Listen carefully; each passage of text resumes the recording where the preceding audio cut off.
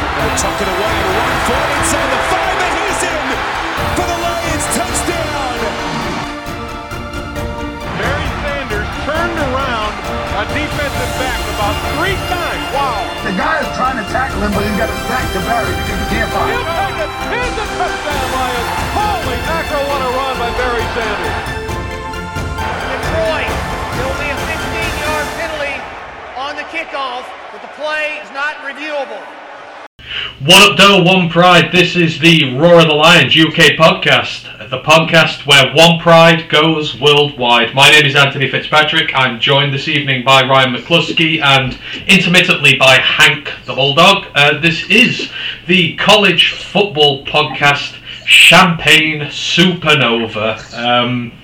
Ryan, this it doesn't seem a minute since this season started. We're about to go into week 10. You know, we're getting players suspended, we're seeing mascots suspended, the Heisman race is running up, we've had the first lot of college football playoff announcements. It's a crazy world at this moment in time in the world of college football. Yeah, it's come down to like the most important time of the season. Like I say, but now either your season's already over, or you're fighting for your life to get bowl spot, or you're trying to stay relevant and make a division. So for most people right now, they're in that no man's land where they've got nothing left to play for. But yeah, first lot of college football playoff announcements.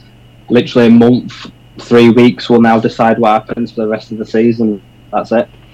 Yeah, and as per usual, they did not disappoint. The backlash on Twitter was something and a half, but it is every year. Some team always feels slighted and aggrieved. So we have a lot for you on the show today. We are going to go through the latest news in the college football world. There is a fair bit of it this week, so we're going to go through that. Then we are going to go into the world of the FCS. Ryan's going to give the latest updates, what's going on down there in the second division of football. Then we are going to take a look at week 9, going to review some of the fixtures there. Then we're going to take a look forward to week 10 as well. Going to have a look at the conferences and how they stand today as well, and maybe, just maybe, we'll chat a bit of Heisman as well. So we have a lot to go through. Just first welcoming people in the building. Ash is in the YouTube chat, says he's at work so can't watch. Hope you have a good show and go Knowles. Thank you always, Ash, for joining in. Grandizer is in the building. Welcome to you, sir, as always. He says he's listening to another show in the minute, but he's going to be with us soon. We will be here as always. And yeah, if you are watching us on Twitch, watching us on YouTube, you have any questions about the draft, about college football, players, positions, anything like that, you know, just drop them in the chat and we will get them in the show. Before we start off, just want to go through the usual housekeeping bits. Discord channel, Roar of the Lions UK Discord. If you want in on that, just let us know. We will send you a link. A lot of discussion going on there at the minute because it wasn't a quiet day for the Detroit Lions on trade deadline day, so a lot going on there at the moment. Main podcast will be back tomorrow. We will be doing our preview of the Green Bay Packers game this weekend. Hashtag FTP all over the building. Don't forget to like and sub to all our channels, YouTube, Twitch, etc. It really does help us. We're over 600 on YouTube now. We're over 100 on Twitch. We really appreciate it. Every single one of you will back us. It means a lot to us. And don't forget about Lions Nation Unite. You can find us on there as well. That is Herman Moore's project. Content created by Detroit Lions fans for Detroit Lions fans. You will find some of the best Lions YouTubers on there. You'll find Dosa Dion, you'll find Lions on the Prowl, you'll find Orum's Forum with Mark Orum on there, he's a top watch. You'll find Micro Mike on there, you'll find Micro Michelle on there, as recently seen on one of his shows, so go and check him out. There's so many great people to go and listen to in regards to the Detroit Lions on there, as well as ourselves. That being said, let us get on with the news. A lot happening in college football this week, Ryan. We lost another head coach last week, and the trend is continuing. We have lost another head coach this week, and we have our first position in the SEC open and available for business now, as Auburn have parted ways with head coach Brian Harsin after less than 2 seasons in charge. He was formerly a very successful head coach with Boise State, but he was never able to translate that success into the SEC. Auburn finished 6-7 in year 1 under his tenure, which was their worst record posted since 2012. Then things really spiraled out of control in the off-season as over 20 players left the team at the end of the season, including starting quarterback Bo Nix, who is now playing in Oregon, as rumours swirled around about his management of the program. It got really ugly. A lot of former players came out in support of him. Others just completely turned on him and threw him to the wolves. But ultimately, Auburn decided to keep him. But after an initial 2-0 start this season, they have since gone 1-5, including a 2-touchdown defeat at home this weekend, just gone to Arkansas, and Auburn have decided that they have seen enough.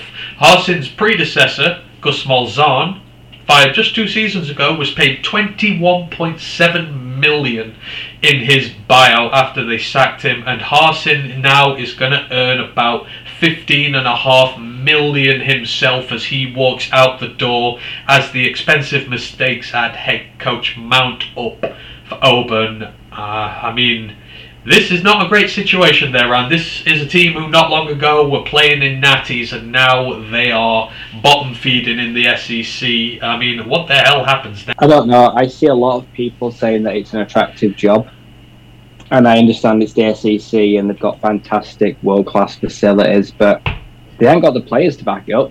Tanks Bigsby's about to enter the draft. Their quarterbacks right now are transfers like TJ Finley, who's proved that he's not capable of holding down the starting job. Is it Calzada, the backup? I think they've got season-ending injury. I know one of them. I know he got a season-ending injury. Robbie Ashford. Yeah, like I said, these guys have cycled through in the last 18 months.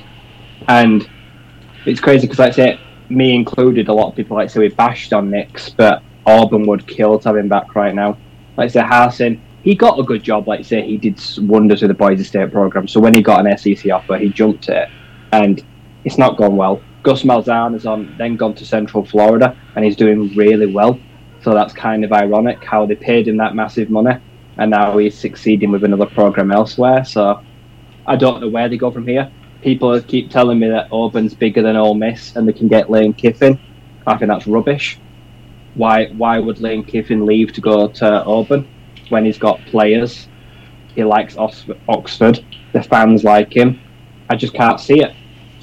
He wants to buy my job eventually, surely. So I can't see him using Auburn as a stopgap. So, and Deion Jackson, another guy that could be linked with him, but I feel like he's probably not ready yet to make the jump.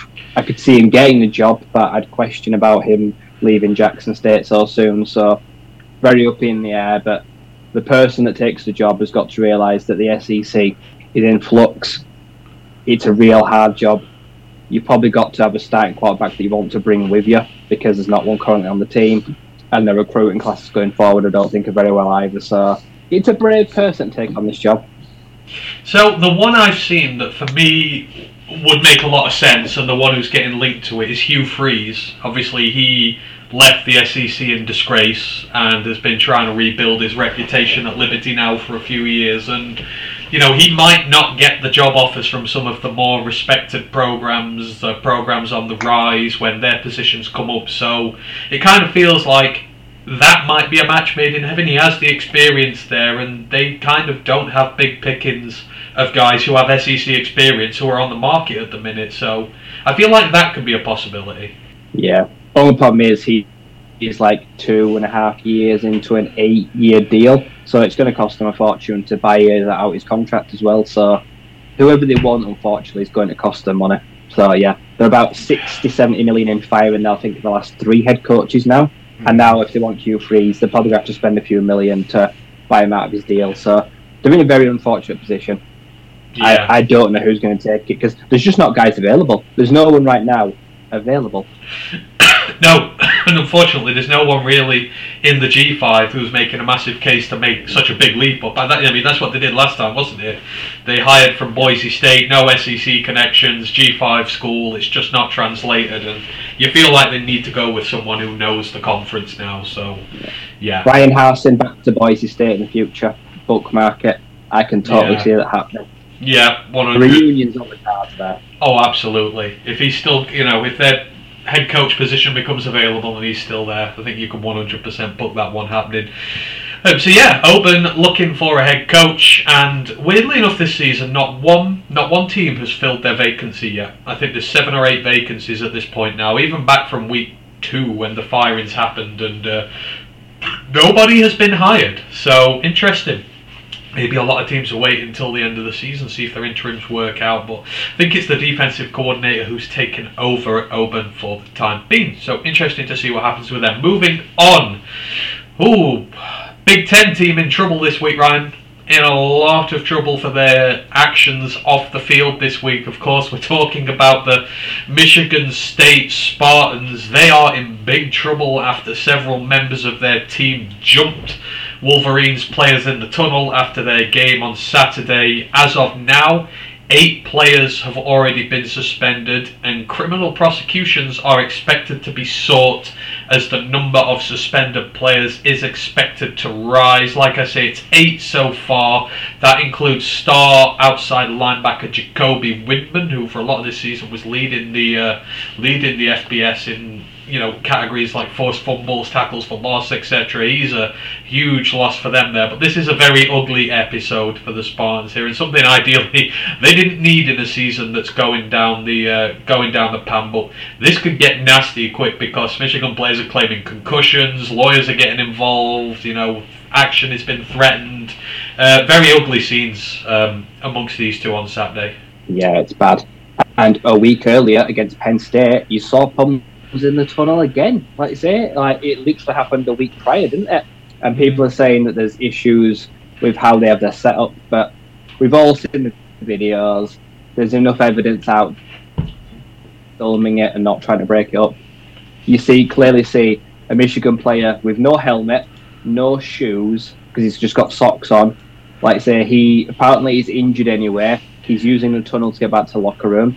He's taken a helmet to the head, a helmet to the back, he's been punched to the face, and then someone pulls him out and he limps then further on into the tunnel. So he had no protection on him. He barely had pads on, like he was not padded up for the game.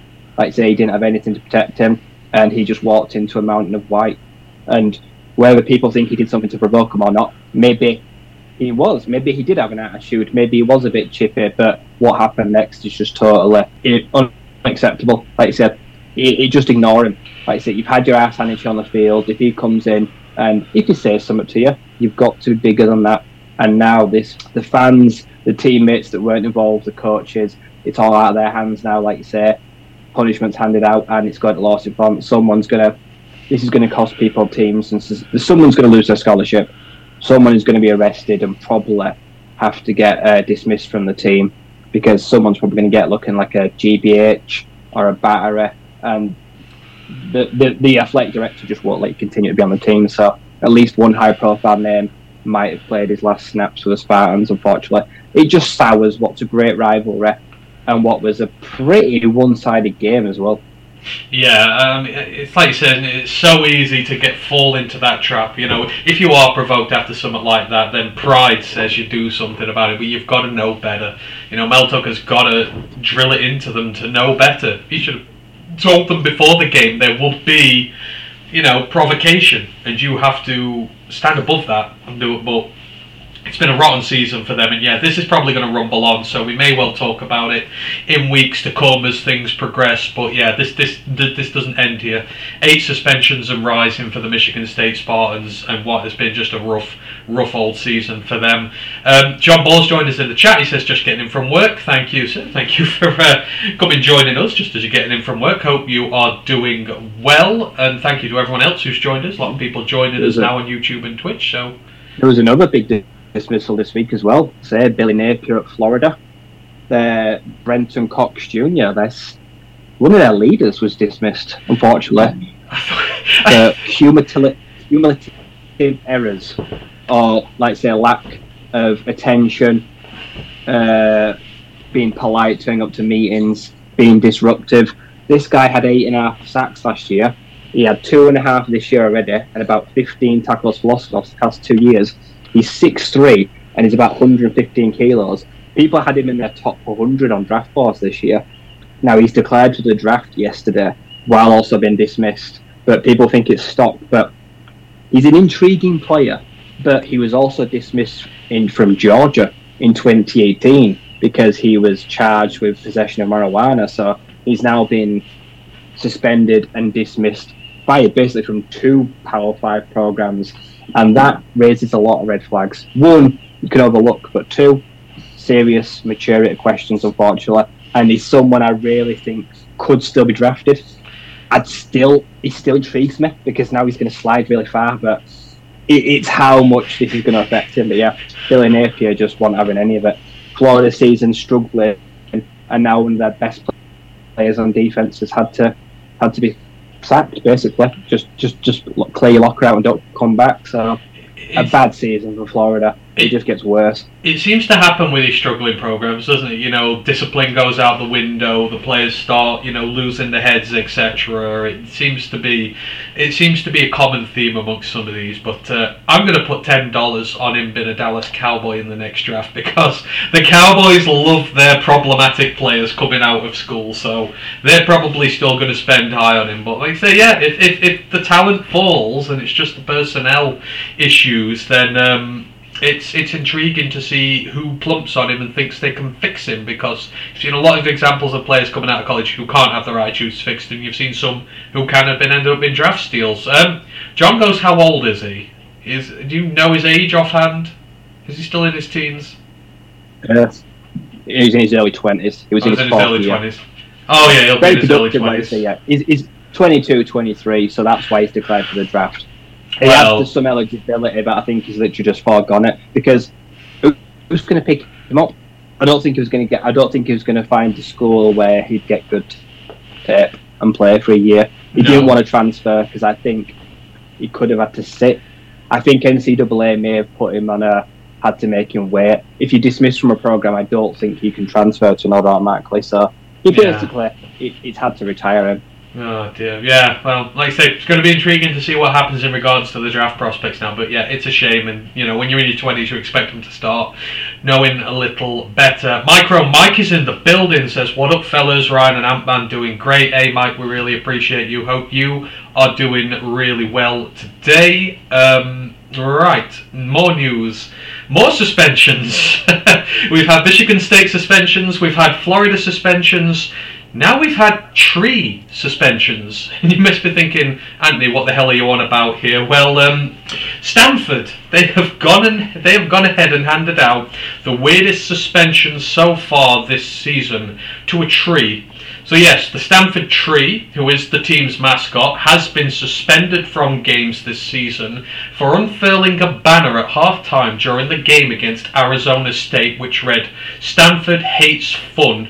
An attack against the university's policies of cracking down on student parties and get-togethers as the university runs its first full year without COVID protocols." So they've been really strict when it comes to gatherings of students and parties, etc. Apparently, by this time last year, there'd been like 180 parties, organised ones on campus. Up to this point, there's been about 45 this season. That's how far it has gone down, and the students have been hitting back on this. The tree sided with them. He is apparently pro-fun and socialising, and as a result of his actions, he has been suspended for his stance. It was him and the Arizona State mascot who unfurled this big banner on the side of the pitch. So the previous tree, number 43, this has been 44 guys who've been mascot. He's temporarily going to come out of retirement to hold down the fort, while number 44 is suspended. I mean, you're a lot lost in this rabble a few weeks ago, Ryan, but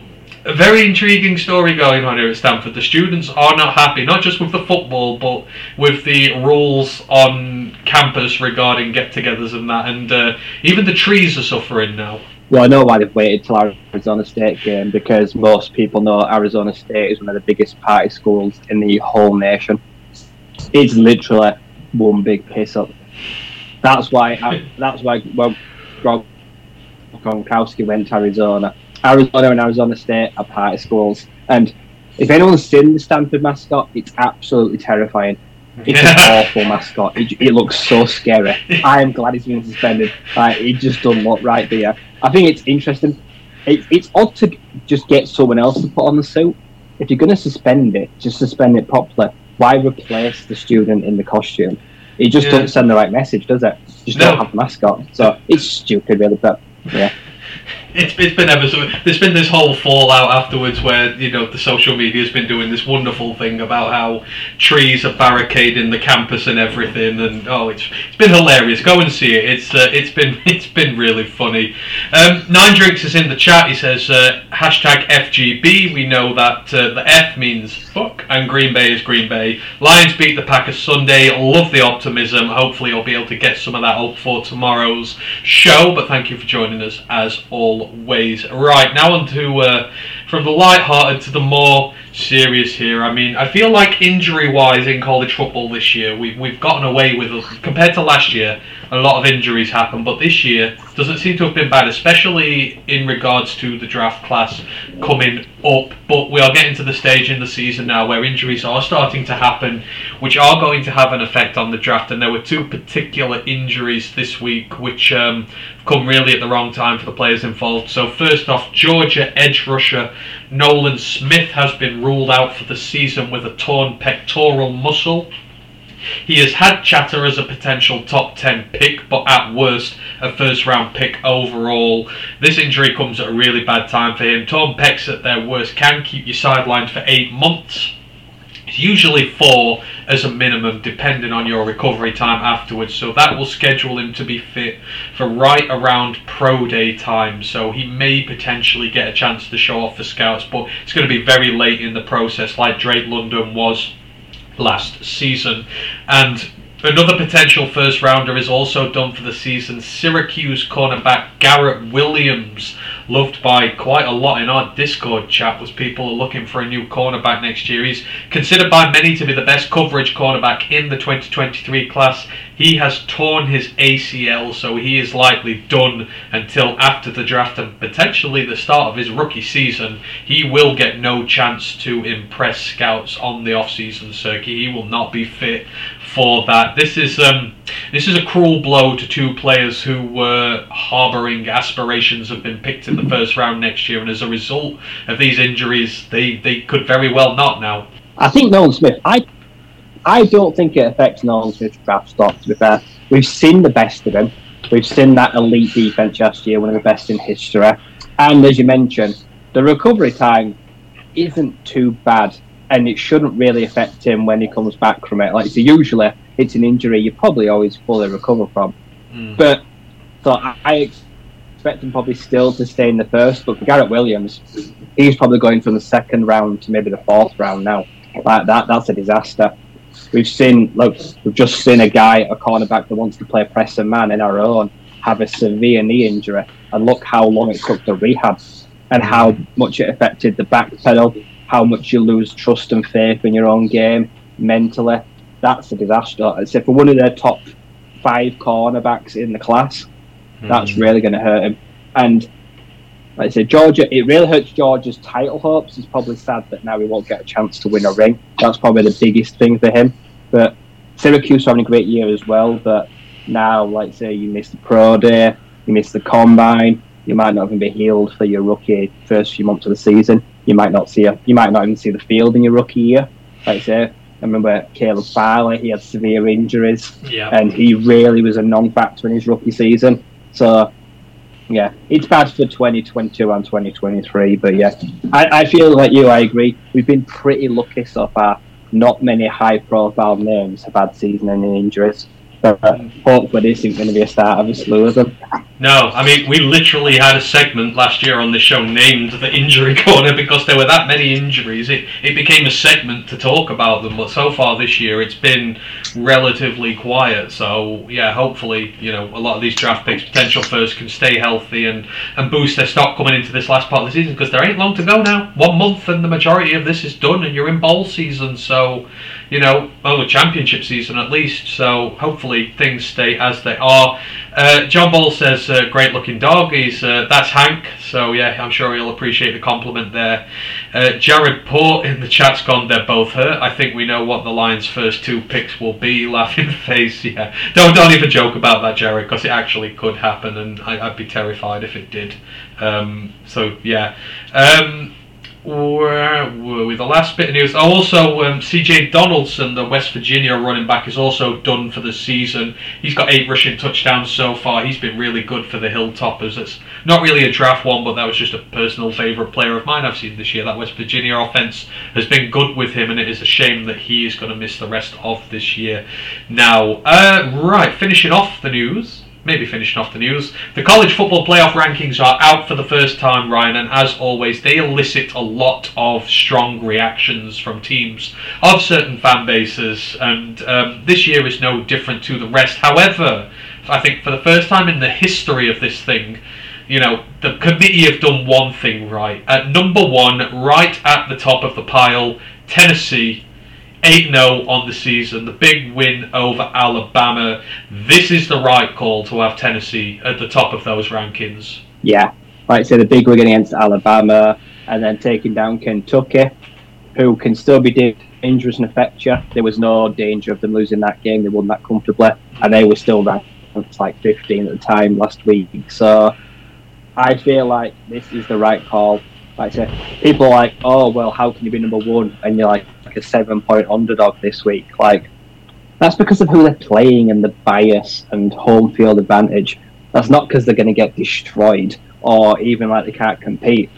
But yeah, it's good to see. Like I said, I've only got issue with like 2 or 3 things in the whole top 25, and usually last year I went mental. Last year I remember I went mad. Oregon, I went 3 loss. You're like, 3 loss Oregon were in there. It was terrible. As for the rest of the top 4, so you got Ohio State 2, Georgia 3, Clemson coming at 4 over Michigan now. Michigan fans are really upset about this, but I think you have to say, on the whole, Clemson have played slightly better teams this year. So this one feels like it is correct. It's not a slight on Michigan, but I do feel like Clemson have played tougher opposition. And yes, there's been quite a few games they've struggled in and struggled to win, but I think that represents the competition they've been up against as opposed to Michigan. Now, not knocking them again, but Penn State's the best win on the schedule so far, and that Penn State side have been meh these last few weeks when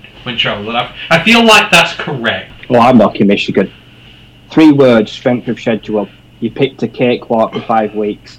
The college football playoffs, what their different AP poll is, they take into account strength of schedule, and the other polls don't. Michigan played a bunch of pussies for 4 weeks, and they steamrolled them. Yeah, they got to Penn State and they won well, and they look fine, but their schedule is just so inflated. Like I said, I agree. I think Michigan would batter Clemson, and I think it would roll over them, but so far, their schedule has been really easy, and Clemson would have been unbeaten. Clemson would have happily walked through Michigan's schedule too, with a good chance. Exactly. And if it wasn't going to happen this week, I mean, you look at this week's fixtures. Clemson play Notre Dame, Michigan play Rutgers. There's no question there which is the bigger win out of those two if one of them wins. And going to South Bend is a lot harder than playing Rutgers. Oh, Rutgers, yeah. Rutgers lost about 40-0 last week, I think. They got destroyed. And like I say, we were saying in Discord yesterday, do not overlook Notre Dame. If there's any Clemson fans out there, do not just assume this is because this is the last hard game on your schedule. You cannot afford to balls it up. And Notre Dame show up when you least expect them to this season. That's the thing of it. No. Clemson. Yeah, you're going to see a lot of Michigan fans supporting Notre Dame this week, which is rare. You're probably going to see a lot of Ohio State fans supporting Michigan this week, because I think the way this looks, I think a one-loss Big Ten team can't make the playoffs this year. For me, if Clemson are undefeated. Yeah. Like I say, a one-loss Big Ten team probably trumps an undefeated Big 12 team, but they don't unseat a 12-0 Clemson. No, and that's going to be the trouble they have there. So, I mean, some chat. John Ball goes, I love Tennessee. Clemson is overrated. I agree. I think Clemson are overrated. He goes, it makes no sense. Why did Ohio State say second? They got their butts kicked first half. I mean, they were all bad. Georgia were bad last week. Ohio State were bad last week. Michigan weren't great beating them. Tennessee were the only good team in the top 4 this week, so I'm glad they've been accepted as such. I think it's just a coin toss between the rest. So yeah, you've got Michigan there 8-0 at 5. Then you've got Bama at 7-1 at 6. Then you've got TCU 8-0 on the season at 7, ranked beneath them, despite the fact that TCU have the most wins of anybody in the FBS over top 25 ranked teams this season. They have the most, and they're still below Alabama. In TCU's case, is this going to be a case where they've got to hope that, I mean, Georgia and Tennessee play one another this week, so someone's going to lose there. Someone's going to lose out of Ohio State and Michigan. But I think this is going to be a case of they will need to be the only undefeated team in the country come the season's end if they want to get in. Yeah, TCU's fate is not in their own hands. They need help. They need one of the commissioners came out and said yesterday that TCU did not make the top 4 because they conceded too many points. That was basically their exact wording. Their defense has to get bailed out by their offense every week, and they're not balanced. So if TCU go 12-0, but they win their last 4 games, like 40-35, they will not get in because they're just dead now. They're going to use it against them. They want to use it against them to keep them out.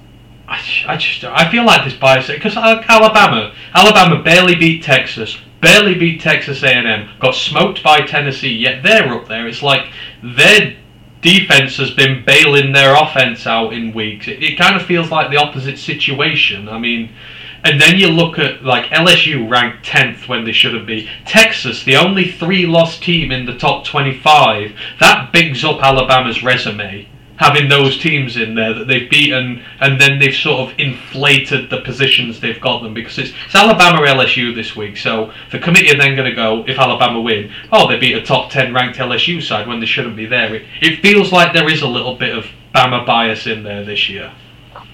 If LSU win, surely they're going to have to put LSU in the top 5. Oh God, LSU have to take Alabama's spot, but will they? Will they leapfrog Alabama if they beat them? I don't know, because the committee just loves certain teams. Yeah, I think the committee's backed themselves into a corner, because this is at the Bayou. So, this isn't at home for Alabama, and they went to Tennessee and lost, and, they could go to LSU and lose as well. I hope they do, because then I'd love to see what happens with the committee next week, because they're going to have to... Their playoff dreams, they can't go in with 2 losses. Not with so many teams undefeated, and I'm kind of rooting for TCU at this point, so I want a lot of these teams to take off from one another. John Ball goes, TCU is better than Clemson, look who they played. I mean, yeah, TCU played, they've beaten more ranked 25 opponents than anyone else, so I think it will be close. You got TCU offense against the Clemson defense, that's where it's going to be won and lost, but they would certainly hold their own about it. Jared goes, don't worry about Alabama, they're going to lose to LSU. I can see it happening. I feel like the gods won't let that happen, because I feel like Nick Saban controls the gods, but we can hope. A few others in here, maybe Ole Miss 11th, UCLA 12th. I mean, Oregon and USC, they are 8th and 9th respectively, both 1-loss Pac-12 teams. I mean, can they get in even if they win out, do you reckon? Is the Pac-12 prospect there to be had? No chance. Even though, unless you're 12-0 every year, the Pac-12 doesn't stand a chance. No. USC, people love them, but they're just not good enough. And also we saw what Georgia did to Oregon on day 1. Yeah. Like, even if Oregon win out, they can just use that result against them. Yeah, that is true. That Georgia loss going to hurt them in the long run, Oregon, so yeah, it's not great. John Ball goes, I think even though Hooker is older, has more games than any at QB, think he could be a starter day 1, wouldn't need a lot of prep. I'm going to say this now. How much younger is Will Levis and Hendon Hooker? A year? I think it's just about a year, 6 isn't months. it? Then, Not even that. everyone's happy to have Will Levis. Will Levis is not much younger than Hendon Hooker. He's 24. Exactly. This is an old... Will Levis. Hooker's 25, but by the time the draft comes, Levis will be nearly 25. Yeah. They're basically the same age. Exactly. But people like to pick and choose things like that and overlook that. Yeah, so if you are a fan of Hendon Hooker and then you see people saying Will Levis instead and they quote age, there is no difference between Hooker and Levis in age in the grand scheme of things. It is a very small gap between them. Nandrix goes, Hooker could be the next Allen. Hey, maybe he could. He's going to have a chance to prove it this week. We're going to talk about it later, but this is a possible career-defining weekend for Hendon Hooker. So, gonna be real interesting to see what he does. Right at the end, who's sneaking? UCF snuck in at 25. Texas are in there at 24. Oregon State 6-2. North Carolina State 6-2. Wake Forest somehow in there at 6-2, despite their battering this weekend. Then you got Syracuse, Tulane, Oklahoma State, UNC, Illinois, well deserved. They're 7-1. So you know what? Like you said. Not much to complain at this week, which is a rarity for this. Yeah, Texas. I'd take Texas out. The AP poll has Liberty and at 23 instead of Texas, and Wake Forest. After what happened last weekend, they're not legit. They're 6-2, but I think there's probably another team out there at 6-2 that's probably got a better record to be there. Yeah, what 100% I agree with it. But, you know, again, I'm not going to complain. It's at the top where it matters. So they've got that right this week. And going to be interesting to see what happens next week because potentially some of those teams up there will have another loss on their record as the week goes by. Right, that is everything really for the news today. Let us move it on, and we're going to start as we always do. I'm going to hand it over to Ryan. It's been a couple of weeks since we last dropped in on the FCS. Obviously, the Football Championship subdivision, the conference is just below the FBS. Last time we were in South Dakota State, the Jackrabbits had just toppled their big rivals, North Dakota, to take control of the divisions down there. Ryan, what has happened in the weekends since then? Well, a lot has happened actually. So the Montana Grizzlies, who started the season 5-0 with 3 in the nation, are now on a 3-game losing skid. And they're at a big risk of missing the playoffs. They are down to 6th place in the Big Sky. They've still got to play Montana State, who are in the top 4. And the Grizz, who have been playoff setters in the last few years, they've made the playoffs fairly comfortably. They need some help. They are looking like they're going to miss the postseason this year. There's only 3 games left of the season, and one of them is Montana State. So they can't win the Big Sky. They're going to struggle to finish above 3rd. And their playoffs are really at risk after starting the season so well. But I think they lost their starting quarterback a few weeks ago. So that has really hurt them. But they've taken some huge losses. This weekend lost to Weber State. And that has probably derailed the season now, unfortunately. The game of the week and the player of the week go hand in hand. So Holy Cross, they beat Fordham 53-52. They used that trick play reverse 2-point conversion in 2 overtime to get the win. And this game was ridiculous. 144 offensive plays, 55 first downs, 170 yards in penalties, 1,100 yards of offense combined. Matthew Sluka, the Holy Cross quarterback, 15 of 23 for 291 yards and 4 touchdowns, and 24 carries for 174 yards and 1 touchdown. He accounted for like 400 of their 600 yards on the day, but they were almost upset. So the Patriots, let's say the Holy Cross Crusaders, stay unbeaten. They stay 7th in the nation at 8-0. They're basically wrapping up the Patriots League for the 4th year in a row, and that was a wild game. 3 teams scored 60 points this week. It was an all-out slugfest. Another 3 scored 50. It was just one of those weeks for just shellackings. It was just one of those weeks where everyone got stuffed, and it was ugly. 3 quarterbacks threw 5 touchdowns, so picking the player of the week was very hard. In the playoff, in the rankings, big shake-up. So Richmond, now 14th, up 6. Southeast Missouri State, down to 20th, down 6. So 2 teams that jumped up massively. In I think now Montana are like 11th now, so they've lost 11 places over 3 losses. And Montana State, South Dakota State, and Sacramento State, they have locked up the top 3 places in the rankings for the last few weeks now. It's those 3 against the world, I feel like. the national champions come from one of those 3 teams. They are consistently jostling for position. New to the rankings are Furman, Elon, and St. Tom of Minnesota. And there's only 4 unbeaten teams left in the top 5. Got Sacramento State, Jackson State, Holy Cross, all 8-0, and then the Princeton Tigers have come in now at 7-0. So just 4. Someone is going to have to lose their unbeaten streak. But 3 of those teams, Sac, Jackson, Holy Cross, have been unbeaten and been in the top 25 now every week of the season. All 9 weeks they've been there and been unbeaten. So it's going to be see who loses first. Excellent stuff. Yeah, it seems to be coming up to a climax, doesn't it? Who have you got your money on at this point? I think Sacramento State they've got high-powered offense. Like I said, they took down Montana already in a big matchup when they were ranked like 3rd and 5th. I feel like they're one of the sneaky outsiders that could probably go all the way and potentially meet South Dakota State. But yeah, the brackets are set. I'm pretty sure at least one of these teams can confirm a playoff spot next week. They've only got 3 games left in the FCS for most teams now, so the brackets will start to be filled in the next 2 weeks. But yeah, some big hitters are not going to make it. Sam Houston State, they are not relevant this year. They've struggled. North Dakota State, doing all right, but not in the top 3. Had the big loss to St. Diego State, yeah. So yeah, Montana, and like I say, JMU now not there, so that gives a chance for someone else to take the spotlight. So yeah, Montana State last year, but the sneaky team at the 8th spot that made it all the way to the final and lost. They've come on leaps and bounds. Like I say, that they've locked up a top 3 ranking most of the season now, so it was not a fluke. No, not at all.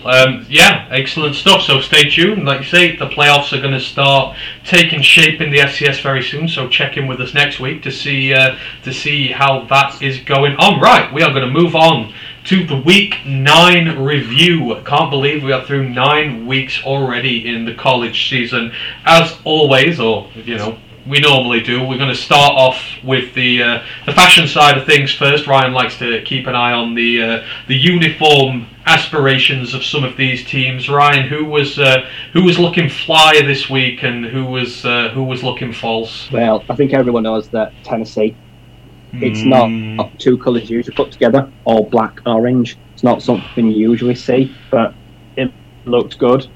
They played well, and it's better than the grey. Some people really don't like the orange and grey. The black's a nice touch, like to their midnight colours. So I really did enjoy that.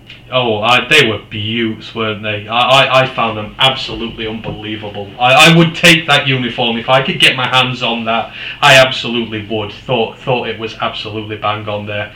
Any that didn't catch your attention for a good reason this week? Also, Oregon went back to normal. They just had the whites and greens where it's just classic. It's just crisp. It's nice and plain. It's nothing too in your face. So I like Oregon, just keep it simple. They're some of their best uniforms. I think they're bringing the Oreo back soon as well, aren't they? And I love the Oreo. Yeah, the Oreo. I think it's either next week or the week after the Oreo are back. I think it's like November 11th. Yeah. I do love that uniform. I do. I love that. I know. The one coming up this week I'm looking forward to seeing is the Mean Greens. North Texas, that lime green and white just looks... Their helmets look fly as, so I'm looking forward to seeing that. John Ball goes, Lions should start wearing Goodwill uniforms. The Lions need to just update their uniforms. They're terrible. They're really bad. We really need to get something going with the Lions and their uniforms there. Right, so let's move on to the games. Going to talk about some of the Pick Watch fixtures first, and as the rules always imply, you get your name into the title of the college pod. You get talked about first.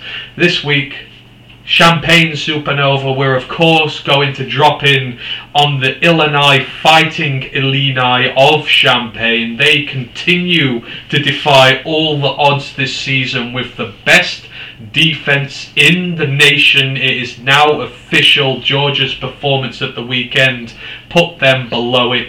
Illinois travelled to Nebraska and really beat them quite comfortably. It finished Illinois 26, Nebraska 9, and this defense, man, I tell you, it is something else. So some of the stats out of this game here: Nebraska, their third down success rate 15%, their red zone success rate 25%, both some of the lowest percentiles you can get. Illinois side, 43% defensive run stuff rate, that is 92nd percentile. 22% havoc rate, that is 96th percentile. They had 7 tackles for loss and 2 sacks on just 49 offensive snaps for Nebraska. 3 interceptions, forced fumble recovery. I mean, this is the best defense in the nation, Ryan, and it is playing like the best defense in the nation. Trey Palmer is one of the best yardage receivers in the entirety of college football, and Devin Witherspoon, who I talked about last week, I'm saying he's the best man coverage corner in the coming draft, locked him down like it was no one's business. And this Illinois defense it stopped so many drives. Sidney Brown, 2 interceptions on the day. Jatavius Martin had an interception as well. They got sacks. They just made life thoroughly miserable for Nebraska. They had a stop rate of 50%, and at the end of the day, this Nebraska offense, which is good even though the team is not, Illinois absolutely suffocated it, and there are going to be a lot of draft prospects coming out of this unit. Yeah, I'd say highest scoring in the nation, so it's not the fact they just get turnovers as well, it's turning turnovers into points. There's no point winning the ball back if you don't do anything with it, but this team is able to take the ball away and then build from leads on it, and it helps an offense that is decent. Like I said, Tommy DeVito, their transfer from Syracuse, I think he's the Oak-Hughes quarterback. Like I say, he's done a good job. He's experienced, he's a veteran guy, leads a good offense, and then that ground game that has just been chugging, just been eating up every week. And this is probably one of the best balanced teams in the nation right now. Like I say, they've got an offense that can get it done when it wants to, especially on the ground. And then that defense just stifles offenses. Because as you say, Nebraska, Casey Thompson, it's not a bad offense. Like I said, they've got some good playmakers there, but they just got bottled up, they got shut down, and in the end, it was a very comfortable win in the end. Oh, absolutely. I mean, you look through some of the stats here. So they've played 8 games so far. They've only given up 6 touchdowns, 5 extra points, and 10 field goals. I mean, that's barely more than 1 field goal per game. It's less than 1 touchdown per game. I mean, you've got some real bona fide playmakers here. I mean, like I say, you've got Devin Witherspoon in there. You've got guys on that defensive line who just make life hell. They stuff the run really well.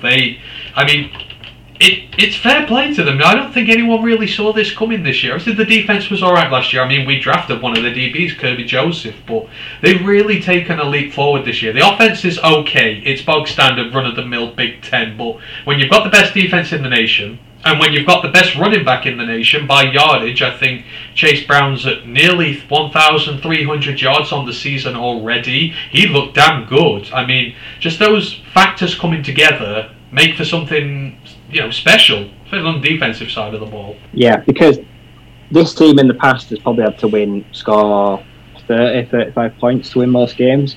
Right now, they're only needing to score 20 to 24, and that's weekly to get the job done. Like I said, they're lowering the bar that the offense has got to achieve by stifling other teams, and then a ground game that's able to, 1, pick up big splash plays, but 2, rinse clock. If you can take away the ball and run the ball, time of possession is very elapsed. It'll be very one-sided. Without even looking, they had most of the ball in that game against Nebraska. Time of possession very lopsided, and that is a key to winning games.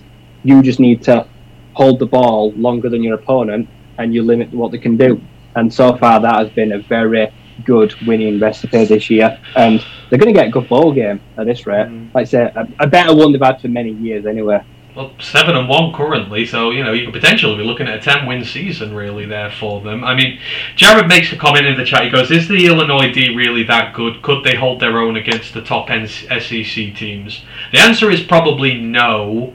But I feel like that will be more to do with the offense would not be able to stay on the field for a concerted amount of time, and when time of possession goes against you, any defense can do. I think they'd hold their own. I honestly do. I mean, you look at Hendon Hooker. Hendon Hooker slices secondaries. The Illinois secondary is very good, but I mean, you look at who they've gone against this year. So they played Virginia early in the season when Brennan Armstrong was meant to be in his good run of form there. Brennan Armstrong was a very good quarterback one time or another, and that Virginia offense is nothing to sniff at. They've played Wisconsin, who've got Braylon Allen, who's one of the best running backs in the country. You've played Minnesota, who've got Mohamed Ibrahim, one of the best running backs in the country. You've played Nebraska. Trey Palmer is one of the best yardage receivers in college football, and as I said, they're no slouch. They've got Anthony Grant, they've got Casey Thompson. Despite being a bad team, it's an offense that put up points, and every time they've been tested, they've shown through. So I'd like to think they probably would hold their own against better opposition, but it would be the offense that would ultimately let them down, wouldn't it? Yeah, right. They could go with A&M and Mississippi State. I think they could certainly hold their own. I think they dragged A&M and Mississippi State probably into a slugfest that they won't want to be in. But if you're talking like Ole Miss, no, their defense might get stopped, but their offense won't score against an SC defense. So as you say, they just would not be able to keep the ball long enough or score enough points. Yeah. Like I say, they could take the ball away and they could stifle an Ole Miss, but once the floodgates open, it would be game over. But Vanderbilt, they could smoke someone like Vanderbilt. Oh yeah, absolutely. They could. I reckon they go up against the Auburn's, the Mizzous. They do really well against them, I reckon, this year. Like I say, you got the running back, you've got what you need. So if you can get teams with bad offenses in games, then they've got every chance against them. So yeah, we'll see. Randall Cooks joined the chat. He says, "Sup fellas, sup to you. Thank you for joining us this evening." Jared goes, I feel if Illinois played Tennessee, they'd give up 35 plus. To be honest, I think every team in the nation would give up 35 plus to Tennessee. I don't think that's limited to... Alabama gave up 50. I'm interested to see how many Georgia give up this week. I don't think there's really many defenses that have an answer to this Tennessee offense this year. Right, we'll move it on. We'll have a chat. Pac-12 action next. Utah at Washington State. Utah burned us again, Ryan. We both chose State for this one, and I feel somewhat responsible because of my constant lauding of Cameron Ward, etc. But Utah snagged this one in a very, very close game. It was 21-17 to Utah at the end of the day. I mean, it was a fairly competitive game. This was one for the defensive guys, though. I mean, Washington threatened to come back right at the end. They got 10 points in the fourth quarter. Cameron Ward had a decent day. It's just this Washington State offense doesn't have a running back worth a damn, which doesn't really help your signal caller just as he's coming out of the FCS. Obviously, Utah were without Cam Rising. Bryson Barnes came in, played well, looked pretty decent, but it was kind of the run game that separated these two teams here, whilst both defences, on the whole, will probably be quite happy with their day's work. Yeah, like I say, Tavion Thomas actually has been very productive this year. You don't hear many people talking about him, but the Utah running back has actually had a quietly very good year. He's someone that's definitely intriguing, especially, like I say, once he declares, hits the draft next year or two. But yeah, when I saw Cam Rising one playing, I'm like, yeah, this Washington State defense can definitely hang with Utah. So I think they'll be definitely disappointed with themselves that on short notice the backup came in and still managed to get the win. That's kind of frustrating for them. But it was one of those games, like I say, it was a trap game for Utah. Utah didn't want to slip up. They were understaffed, so they'll just be glad to get that one out of the way. But Washington State have been very up and down. Like I say, one week the defense is really good. One week Cameron Ward lights it up. It just never seems to happen in the same game, and we know that all too well. Otherwise, they could put away a big side or pick up a big high-profile win. But yeah, it's just been a very average season for Washington State. Yeah, absolutely. They're kind of just one of those, you don't know what they're going to get. Let's say they've been away to Wisconsin and won, and then they've lost games that you would expect them to have off chance. And I feel like they've been much better outside the Pac-12 than they have within it this year. Maybe they should have some more out-of-conference games next season. But yeah, fairly decent game. Like I say, defensively they will be really happy. Neither team was averaging more than 5 yards per play on offense, so defensive coordinator at the college level will take that any day of the week. Right, let's move on to the Big Ten now, and let's chat about it. The Michigan State Spartans, the Michigan Wolverines. We wonder, Michigan State have had this habit in the last few years, really, of upsetting the Wolverines when they've looked overall probably like the better side, but this was just not the case in this one. This was Michigan's really from the very start in this game. They just play this really suffocating style of football where they run the ball down their throat, they batter your defensive linemen, then they air it out when they need to, and then when you come on the field again, they just sort of batter you into submission. You kind of feel like it's the kind of team Dan Campbell wants to create with the Lions, the one that just comes out smash mouth, ain't pretty, but they don't care, they get results, and the Spartans just did not have the backbone for this one. The running game is just...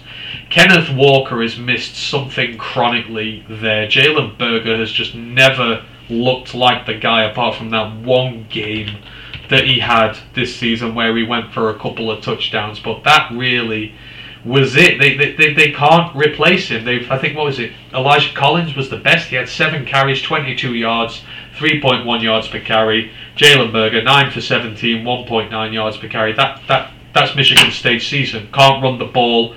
Bad situations, and Peyton Thorne has been shown that he can't dig them out of it as a quarterback. No, like you say, secondary as well. Dire. It's dire. It's one of the worst secondaries probably up there in Power 5. He gives up big plays. He did last year though, didn't it? Like I said, the secondary has always been a problem. They just do not recruit defensive backs. And you reap what you sow. Like you said, this year did not replace Kenneth Walker. Kenneth Walker took all the offense with him to the NFL. People, I find it hard to believe that any Michigan State fan, just because they've won like the last 7 of the 10, actually thought they stood a chance. I did not see any weapon that could have hurt Michigan. And as you say, ugly game. Michigan won't care. Like I say, they went out there, they made it ugly, they made it gritty. Like I say, they got stops when they had to. Like I say, they chewed clock when they had to. It was physical, it was rough. Harbaugh will be super happy with the performance. Michigan State were never in the game whatsoever. It always felt like they just did not have enough and could not match them across the field. And I feel like the tide has suddenly turned again. Going into next year as well, I look like Michigan State going to lose decommits. Mel Tucker, people asking serious questions about him after that extension. This is not how you want to repay your athletic director with a performance like this. And then after the game to then go shoot yourselves in the foot, just an absolute clusterfuck. But yeah, Michigan handled business. I was impressed. I think I saw that they lost their only running back they had committed to their class next season, didn't they, through decommit? I think he was a 4-star guy they had. 4 stars gone. Yeah. And he's the only running back they had committed to that franchise next season, and he's gone. So they are really screwed at running back unless they can get something out of the portal. I mean, they could pull a wizard out. They could pull something out of a wizard's hat and get Braylon Allen in from Wisconsin, but they'll never do that. Braylon Allen will want to go higher than that. So it's a really weird one. But we'll speak about Michigan a bit more. There are issues there with Michigan. Like we said, all the top 4 teams, barring Tennessee, look bad last week. Even in victory, they look bad. And John Ball summed it here. He goes, the problem with Michigan is the red zone. The play calling has me scratching my head. Like they changed the calls that got them to the red zone. I said this. Between the 20 and the 20, they look unbetter. They look, you can't hang with them. But when you put them in the 20, it's almost like Matt Patricia starts calling plays for them. That they need to fix if they want to go further than they did last year. And I'm not trying to upset you, Michigan fans. Now, JJ McCarthy is light years ahead of Kevin McNamara. But is JJ McCarthy a good enough QB to win you a national title? I'm sorry, he's not. Like I say, I still think they've got to upgrade. Like I say, because Blake Corum next year is gone. You have to accept that. And Michigan next year could be Michigan State now. When that run offense leaves, if they don't replace him, what happens then? I think, in fairness to JJ, I'd say he's only really been a starter for half a season, so maybe it'll all iron out in time. With You need to get him some receivers. Yeah, Get him some weapons. Right now, where he's at, you can't ask him to win a football game for you if Blake Corum ain't running the ball well. It's no disrespect to JJ, but he can't. I don't think he can anyhow. That would be my summarization of it. But, you know, Blake Corum is playing at a Heisman level and JJ's doing what he needs to do. The offense is doing great, but they need to sort out the red zone issues. I mean, but they do have some good options. I mean, the one I really like, because Eric Ali's out for the year, isn't he, the tight end, but Shoemaker, is it? The backup who's coming? Yeah. Shoemaker looks a baller. He made some clutch catches in that game. I'm looking forward to seeing more of him. I think he'll be pretty clutch going forward. Jared also says, what was up with Michigan trying to run trick plays to score at the end of the game? Seemed like they were really trying to cover the spread. Yeah, there's just something there. They just need that little thing to get them over the edge. But if they come up against a better team than that, and the red zone efficiency is not as good as it could be, then yeah, they are really going to have... They're going to have issues there with that one. I'm not sure what the efficiency was. Was I on there? I can quickly get it up just to see how they did. But overall, the offense was quite good. They were running the ball well. Can Corum win the Heisman, do you reckon? Do you reckon he's got a legit chance? No. And that's not because he's not the best running back in the nation. That's because he's at Michigan. And Michigan might not even make the playoffs. Yeah. I just feel like that will hurt him.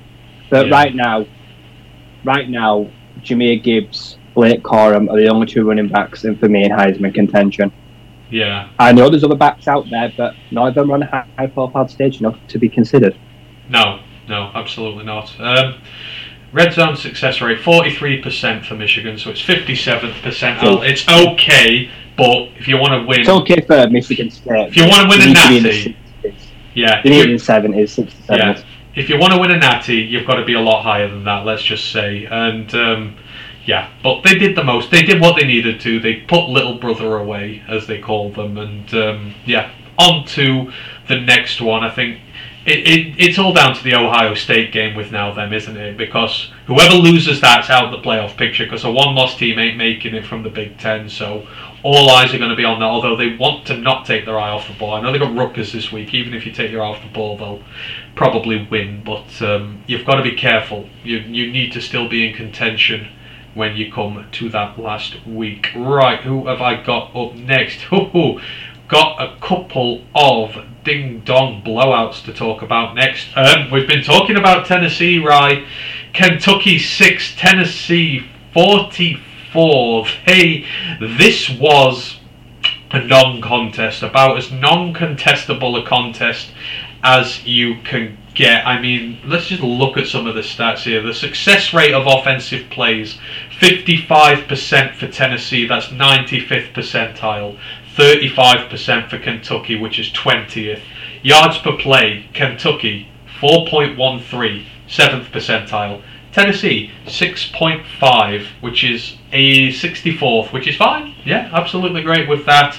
Yards per drop back, 9 for Tennessee, 3 for Kentucky. I mean, explosive play rate, 8 for Tennessee, 2 for Kentucky. Neither team was particularly good in the red zone, but Tennessee don't really get to the red zone. They fling it at you from 40 yards and just bypass the entire thing together. Sorry, third down success rate wasn't great, but again, don't really get to third down a hell of a lot on that one there. I mean, there was a lot of offense from Tennessee in this game. They racked up 422 yards altogether, so I say 6.5 yards per play. Pretty balanced between passing and rushing. They actually run the ball more than they throw it, which seems a little odd given how many yards Hooker's putting up this year, and everyone's kind of highlighting him. But I mean, Jabari Small is having a low-key really good year for them. I think he's getting lost in the Hooker hype, as they call it. But this was a really impressive win for them. This could have been a real trap game for them, because Kentucky have shown that they can upset teams that they're not expected to. But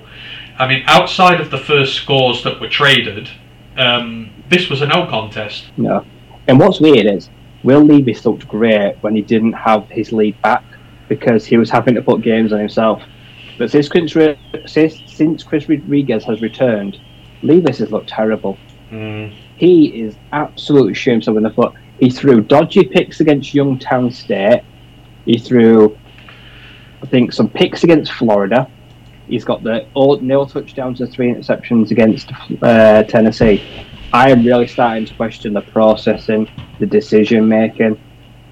I think a lot of people are probably going to get put off him now, draft stock wise. Before the season, super high on him. Right now, I am very cool. He is really doing his stock some harm, unfortunately. But yeah, like I said, Jabari Small don't get enough credit because he does the dirty work. He's not that big, but he's wide. He's got trunks he's got calves like tree trunks.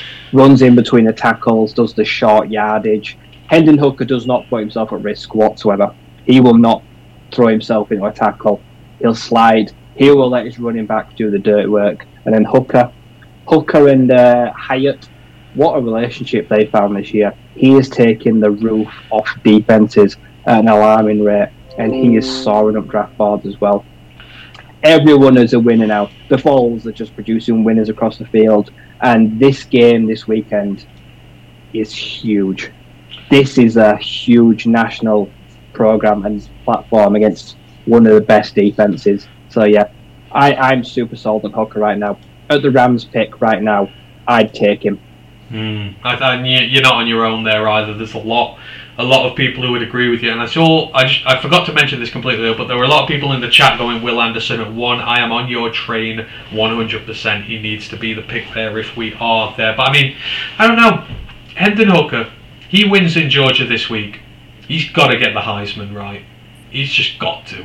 I mean, to lead that program to wins, against Alabama, against Georgia. I know you've got to finish the season off and everything, but he has to win it if he gets this weekend, doesn't he? He'll put himself ahead of Stroud and Drake May, who I feel like are probably the biggest threats. Drake May, UNC, haven't played anyone great, but to be a freshman, to come into a struggling team and do what he's doing, he's absolutely lighting the nation up. CJ Stroud, Bryce Young, always there, but yeah, Hooker's got the chance because Hooker's had one big game against Bama. Now he's got the big game against Georgia. Ohio State have not had their big game yet for CJ Stroud to make his name, I don't think, in the Heisman race. Whereas Hooker has already survived one test and come out on the other side and can survive another. Hendon Hooker, if Hendon Hooker wins the Heisman, we will not get him at the Rams pick. I do not think he will be there, and that's the worry. He could easily play himself into top 5 contention. Yeah, absolutely. And he's going to go draft boards. I think the age is going to, like you keep saying, Pickett getting picked in the 20s last year kind of put the age argument to bed. If you think you're going to get the best guy in this draft, even if he's a bit older, quarterbacks have shown they can play till they're a lot older, and Hooker's kind of the way he plays. He will play later in his career if everything carries on. He's not one of these guys who relies on elite athleticism to be a dual threat quarterback or anything. He will do his damage from the pocket, and that is a lasting trait in the NFL. So you might get him later, but you could very well keep him longer. I mean, it's a shame for Hyatt, really, isn't it? I mean, you kind of figure if his quarterback was not really that good, he could probably have a low-key shot at Heisman as well. But if they carry on doing what they're doing this year, the quarterback gets it over the wide receiver. Yeah, definitely. I don't think that this year it's... Even Will Anderson, he's nowhere near contention this year. He's just having a really quiet year. It's a quarterback or a running back. They're the only 2 players that come in the Heisman this year. I don't have anyone else in contention. Bo Nix for the Heisman? See, Bo Nix is definitely an outsider. He's got odds on him. Yeah. But he would have to. He needs to pass like 400 yards every week now. He also has to pass like 400 yards.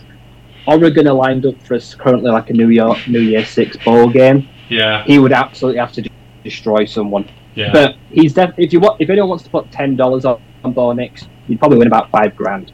Yeah. He's probably at like 1,001 or something. Yeah, so it'd be worth an outside shot for sure. John Ball goes, the team that disappoints me is Nebraska. Used to be a powerhouse. They went to Big Ten. It's sad, yes. Someone needs to reinvigorate that program quickly. He also goes, come on, Rams, please tank. Yeah, the harder the Rams tank, then the better chance we have of Hendon if he carries on playing the way he is. Randall Cook goes, been recruited for a job that would require trips to the UK. If that comes to fruition, what is the likelihood I could find a place to watch Lions games? Your likelihood is high, Randall. There are a lot lot of us over here, so there are a lot of us who would happily entertain you and put on Lions games for you. So if that ever happens, let us know. Get in touch. You'll have a lot of places to come and visit here. Right, the other blowout this week, and nobody, I don't care who is anybody, did not see this one coming. Right, Oklahoma State 0, Kansas State 48. That is Kansas State without starting quarterback Adrian Martinez 48. And this is an Oklahoma State side who just beat Texas the week beforehand and dropped 40 on them. What the hell is going on in the Big 12 this season? Because someone's put something in the water. Everybody's beating everybody. And I just don't have a clue what to think about this conference at the minute. Outside of TCU, there's no givens in the conference this year. And what the hell? I hate to see this. I hate blowouts like that, especially shutouts. It's just... what's funny as well, like I said, the Big 12 as well with ESPN just got a huge deal last week as well. Like, is that really what you want to pay for? Is that good for the Big 12 brand? I don't think it is at all. And last week on the podcast, I said that Gundy was like one of the most underrated head coaches in college football, and then he's Oklahoma State to go and lay an egg. Like, for 5-6 weeks, Spencer Sanders was also having a Heisman season. But ever since I've said that, I think I've pretty much jinxed him. Like I said, because you can write the Cowboys off now for their season. Like I said, they started with so much promise, and it's like it's a car crash now. All hopes of the Big 12 title are probably going out the window, and I can't. It was the fashion, though, like you say, like to put in not need Adrian Martinez and then just destroy them with a backup. Put it this way, it's the first time in the last 4 games that Oklahoma State have played that, you know, one team in the game has not scored more than 30 points. So they beat Texas Tech 41-31. They beat Texas 41-34. They lost 43-40 to TCU. These are high-scoring games where no team scores less than 30 with them. And then they just go and lay an egg like that. I mean, it's unreal. And Will Howard, the backup Kansas State quarterback, he looks amazing. 21 of 37, 296 yards, 4 touchdowns. Deuce Vaughn is really coming into his own, shepherding this team through its quarterback troubles. 22 carries, 158 yards at 7.2 yards per carry against what is usually a pretty good Oklahoma State defense. He had a rushing touchdown, he had a receiving touchdown on the day as well. Got 4 catches for 18, receiving touchdown. I mean, he's just having the season of all seasons at this point. Yeah, he's going to be fun in the draft. I'm not convinced of a lead back. I don't think he'll be a lead back that you will give a workhorse character. He's very much like Swift. I say he can do the dirt work when he needs to, but he is an elite receiver. He is super fast. He's shifty because he's got that small centre of gravity. And like I say, Will Howard, Kansas State set quarterback. Adrian Martinez, I think, has used up all his eligibility. So he will be entering the draft this year. Deuce Vaughn's going to the draft. So at least they've got a quarterback. They need to replace the running back, but Kansas State future has just been bright. The last 2-3 years have been really kind to the Wildcats. And it looks like they're still in safe hands again. But yeah, Oklahoma State, it's a mess. What they're going to do with their last remaining games, how did they redeem themselves? Well, I think it's going to be hard to get the fans back on side. Who will be? What a season that could have been has now just been like, well, what went wrong? Especially with Oklahoma struggling. You know, it's not rare you're going to get them struggling very much, so you kind of have to take advantage when they're playing badly, and they didn't in this one. I mean, listen to the offensive stats here. So their success rate, 25% on offensive plays, is 3rd percentile. Yards per play, 3.57, 3rd percentile. They had negative EPA on dropbacks and rushing, so they were expected to lose points on dropbacks and rushing carries. 0% explosive plays. They didn't throw one single explosive play in the entire game on the ground or in the passing game. Red zone success rate, 0%. I mean, on the Kansas State side, 95% stop rate. I don't know how it's not 100. I think the metric includes a little bits and one. I'm not sure, but I mean, yeah, this was just Yeah, I don't get it. It's 95%. I don't. You don't score. Yeah, I don't.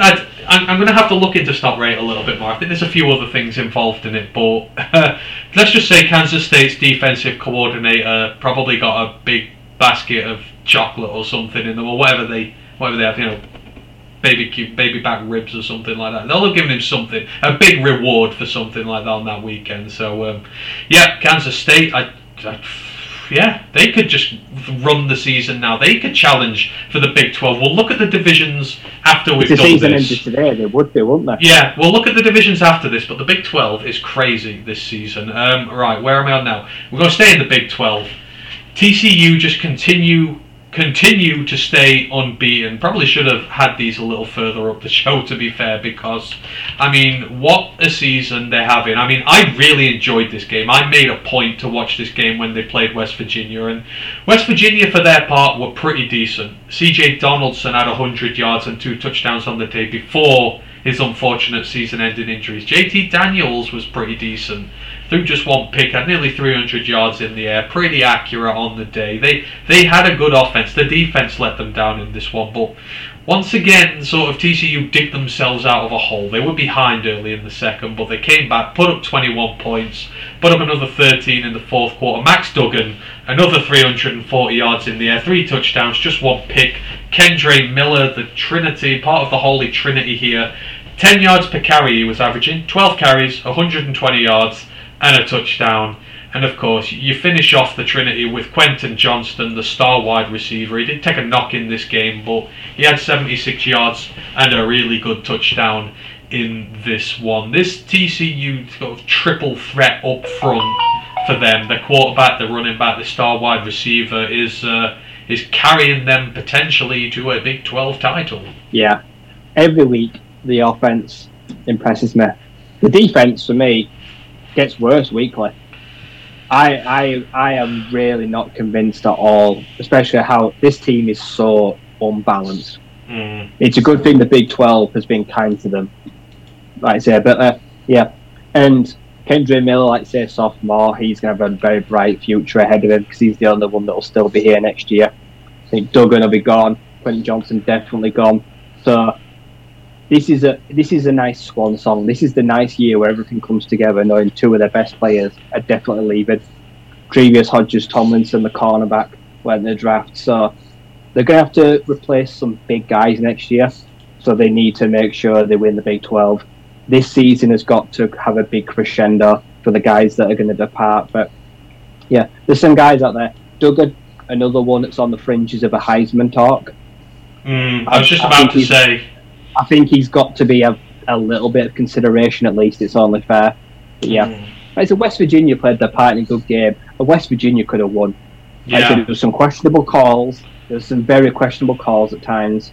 And JT Daniels, like I say, he's done all right. Like I say, he's not had a bad year. He stayed healthy. Stayed healthier, which he's not done in the past. So it's nice to see him playing football. And West Virginia are not a bad team. No. Like I say, they've got some good players. They're able to cause an upset at any given time. But yeah, TCU got another one over the line. They just seem to get that rub of the green every week. 1 or 2 big plays, 1 or 2 decisions that happen to go their way. But when you look in. So let's see how far they can ride the wave. But they do need to buckle down that defense at 1 week. I've seen them concede at least 30 points most weeks of the season now, I swear. Yeah, Big Aries sums it up well in the Twitch chat. He goes, Big 12 defense optional, but they get guys drafted. Yes, they do. Put it this way, I'm going nowhere near any defenders from the Big 12 this year. I think Oklahoma, no chance. TCU, no chance. Baylor, no chance. There are a lot of good defenders in the draft this year, but precious few of them are coming from the Big 12. I don't care whether we stay well away from them or not. Oh God! But yeah, TCU such a great day. I mean, averaged 8.82 yards per offensive play through the air. They were averaging nearly 12 yards per play through the air. I mean, that's just how good Max Duggan is. Quentin Johnston is going to be the best X receiver in this draft, and the Lions need to look at him in the first round. We want an X to pair with Jameson and Amon-Ra. Seriously, if you've not watched Quentin Johnston highlights, go and take a look at them now. You'll fall in love with him quickly, and you'll soon put any reservations about taking a wide receiver in the first to bed. Right, let's have a look. We've got a few more to go through here. Well, we mentioned about Notre Dame being party poopers this season, right? They went and absolutely wrecked Syracuse this weekend just gone. Syracuse's season seems to have kind of fallen off a little bit of a cliff now. The defeat to Clemson, which they deserved for not running Sean Tucker more, but this is sort of good Notre Dame appeared this week, and it wasn't even the quarterback. Drew Pine only threw for 116 yards. He had a touchdown and a pick. It was the run game that came to the fore here. Aldrich Estime, 20 carries, 123 yards, 2 touchdowns. Logan Diggs, 20 carries, 85 yards, a touchdown. They ran the ball 54 times and they passed 19. They beat Syracuse at their own game, because usually it's death by running from Syracuse, but they ate a little bit of their own medicine this week. Yeah, Sean Tucker played alright. He had like 7 yards on the ground and then like 20, 30 through the air. Brandon Joseph finally turned up, got pick 6 in the first quarter. He had a second interception ruled out for I think it was roughing the passer, so he should have had 2 picks on there. Had his best game probably as a Notre Dame, and then he took to Twitter to mock Sean Tucker using his pleased hashtag, like I say, which was kind of funny. Like I did feel like it's a bit rich. Like, you've been irrelevant your whole time there, and now you start chirping up after one good game. Yeah, the defense for Notre Dame was really good.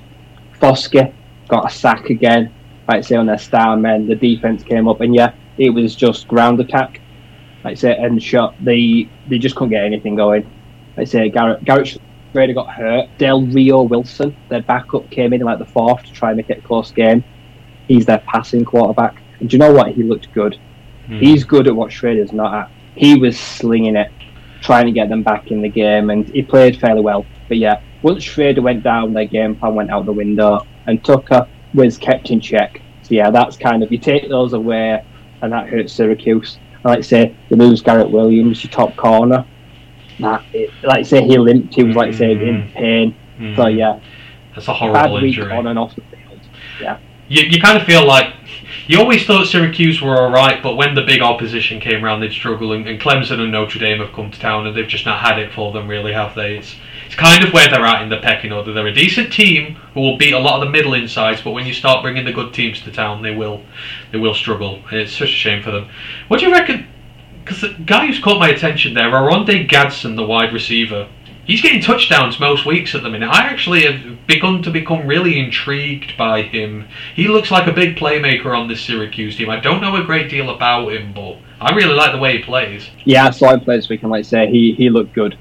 Like I say, I would like to see more of Del Rio Wilson than I would Garrett Schrader. I feel like he just creates more balance to the offense, because Schrader's a running quarterback. And when you've got one of the best running backs in the nation.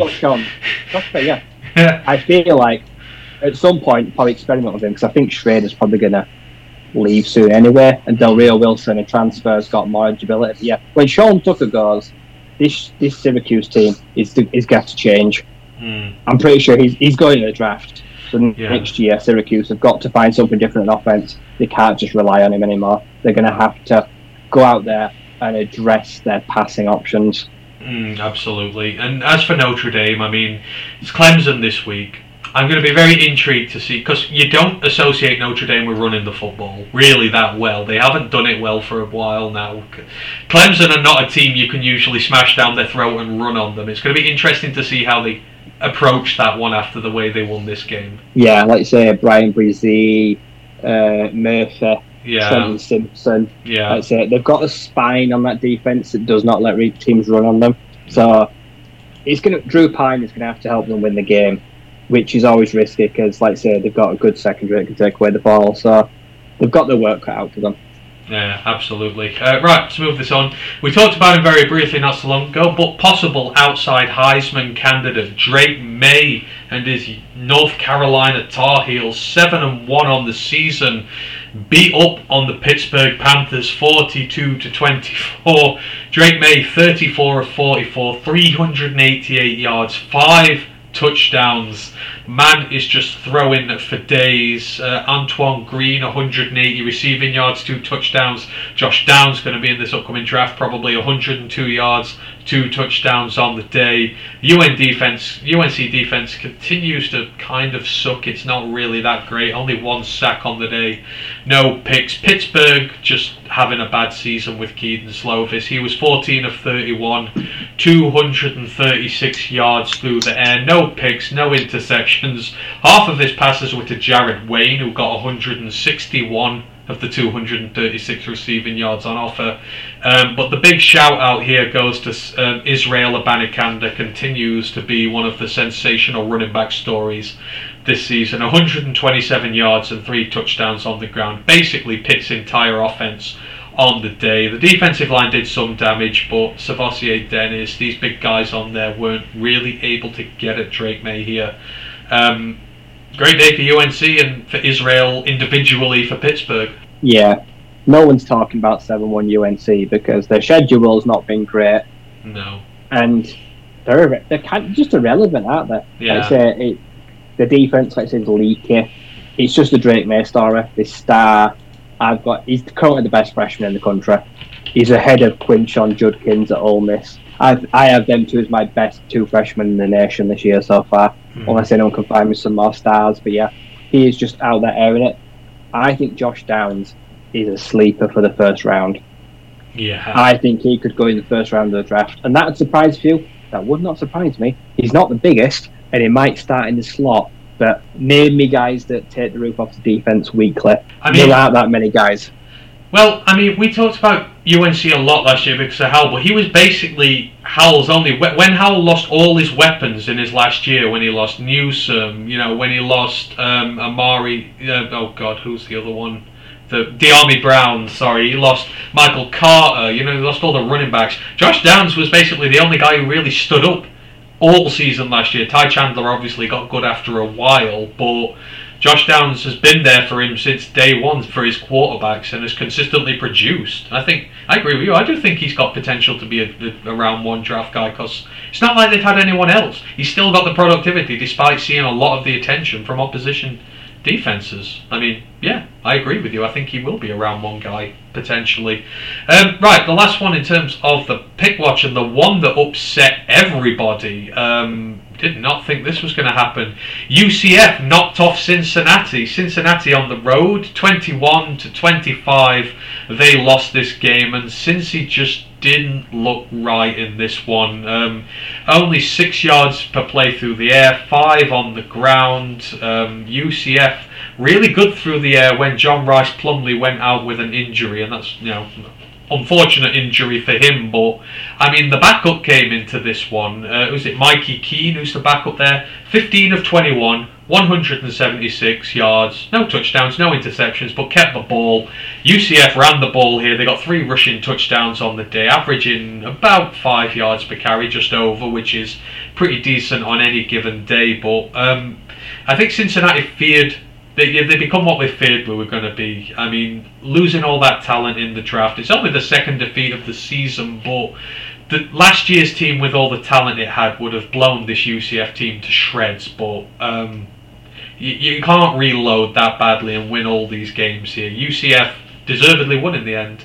Yeah, Cincinnati have done okay. Like I said last week and the week before, I'm not convinced of Ben Bryant, but they've not been able to bring a quarterback in. This was a big loss because this was an American loss, wasn't it? Yep. This was a division match. This has massive title implications now. And what helps UCF is, I think they're Bowser. They got their running back who's been injured. I think Isaiah Bowser. Yeah, he got a touchdown. I think he's missed some time. Yeah, he's someone that I'm looking at in the draft. He is going to be one of those kind of day 2, day 3 guys. He's been hugely productive for UCF. But yeah. Like I say, they're now firmly in the driving seat in that division title race ahead of Cincinnati. That was a big loss. And it was a lopsided offense. Ben Bryant threw the ball 45 times, completed 25 for 298 yards and a touchdown. Do you know how many times they run the ball? 14. Run it 14, throw it 45. And it was only 25 points. They were never really far behind in this game, so why so lopsided with the passing when you're not that far behind? I mean, they were ahead going into the last quarter. UCF came and won this sort of at the death sort of thing, so I don't get why they didn't rely on the run more. Just really, really confusing stuff there. But yeah, fair play to UCF. They've somehow got themselves on the college football playoff rankings. There's no way they're going to be in the Final Four, but fair play to them for getting in there. Right, let's go through some of the other fixtures on the day, and we need to have a talk about Pat Fitzgerald and his let's say competency to hold that Northwestern job much longer. Northwestern 13, Iowa 33. I'm pretty sure that Iowa have not scored that many points in the rest of their games this season combined.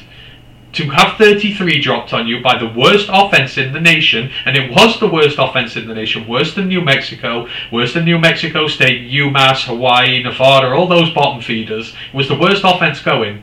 To lose 33 points to them, Ryan, I mean, the tenure's been long, he's had some success, but there's got to be a point where you draw the line. Yeah, they've stagnated. They've lost every game since I saw them.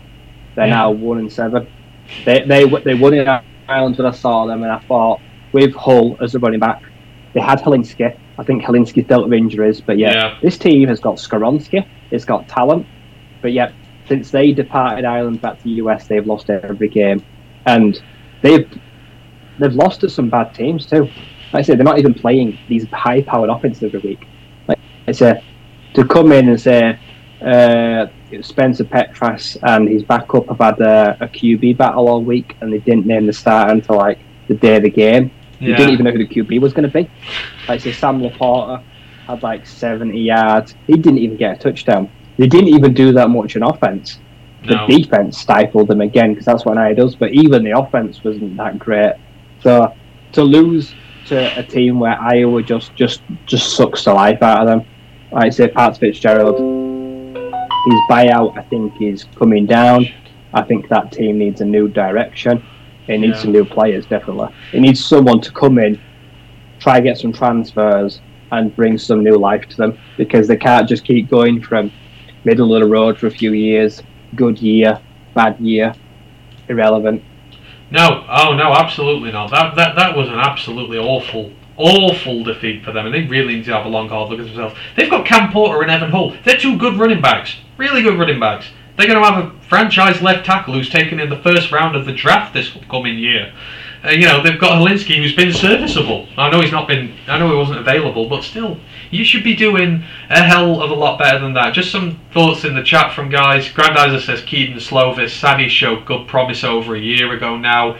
He may not even get drafted. There's no way he gets drafted. He's a UDFA. He's got UDFA printed all over him.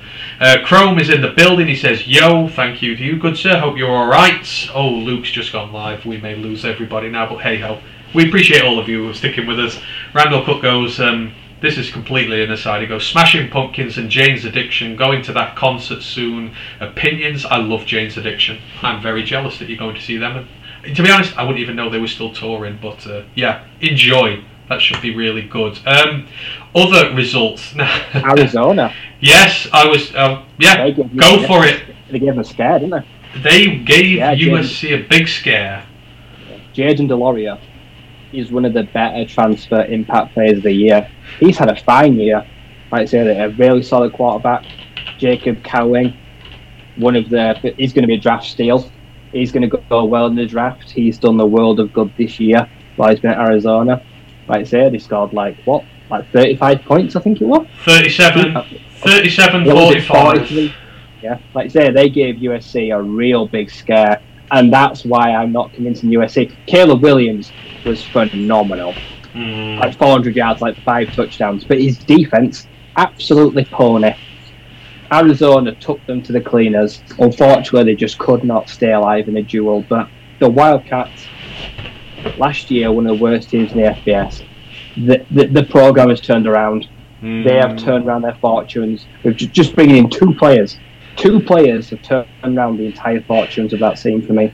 I mean, what team do you know of that Lincoln Riley has head coached in the past that's had a great offense and a bad defense?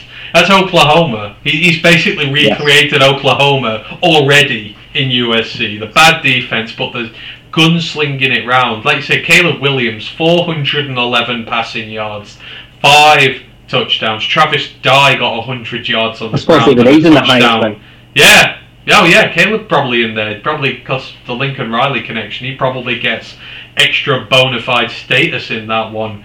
I mean, yeah, Taj Washington, 118 receiving yards, 2 touchdowns. Kyle Ford, 114, 1 touchdown. That's on 7 and 6 receptions, respectively. I mean, crazy what went on in this. And Arizona, like you said, good. Jayden DeLaura, 380 yards, 3 touchdowns, just 1 pick.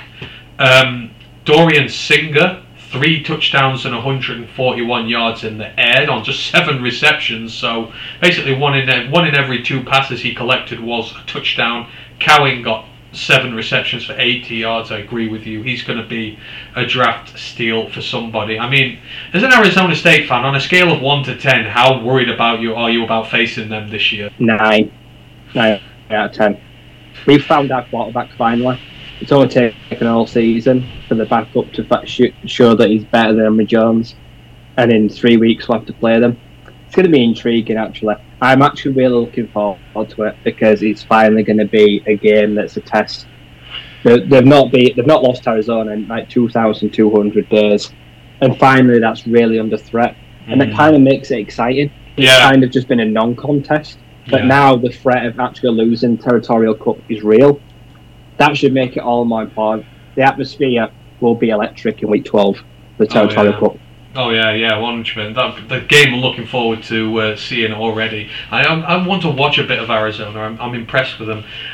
All I will say about them though, that roughing the passer call that you saw on them that Caleb Williams got, Jesus, how bad was it? He ran out of play. This guy tapped him, just a little tap.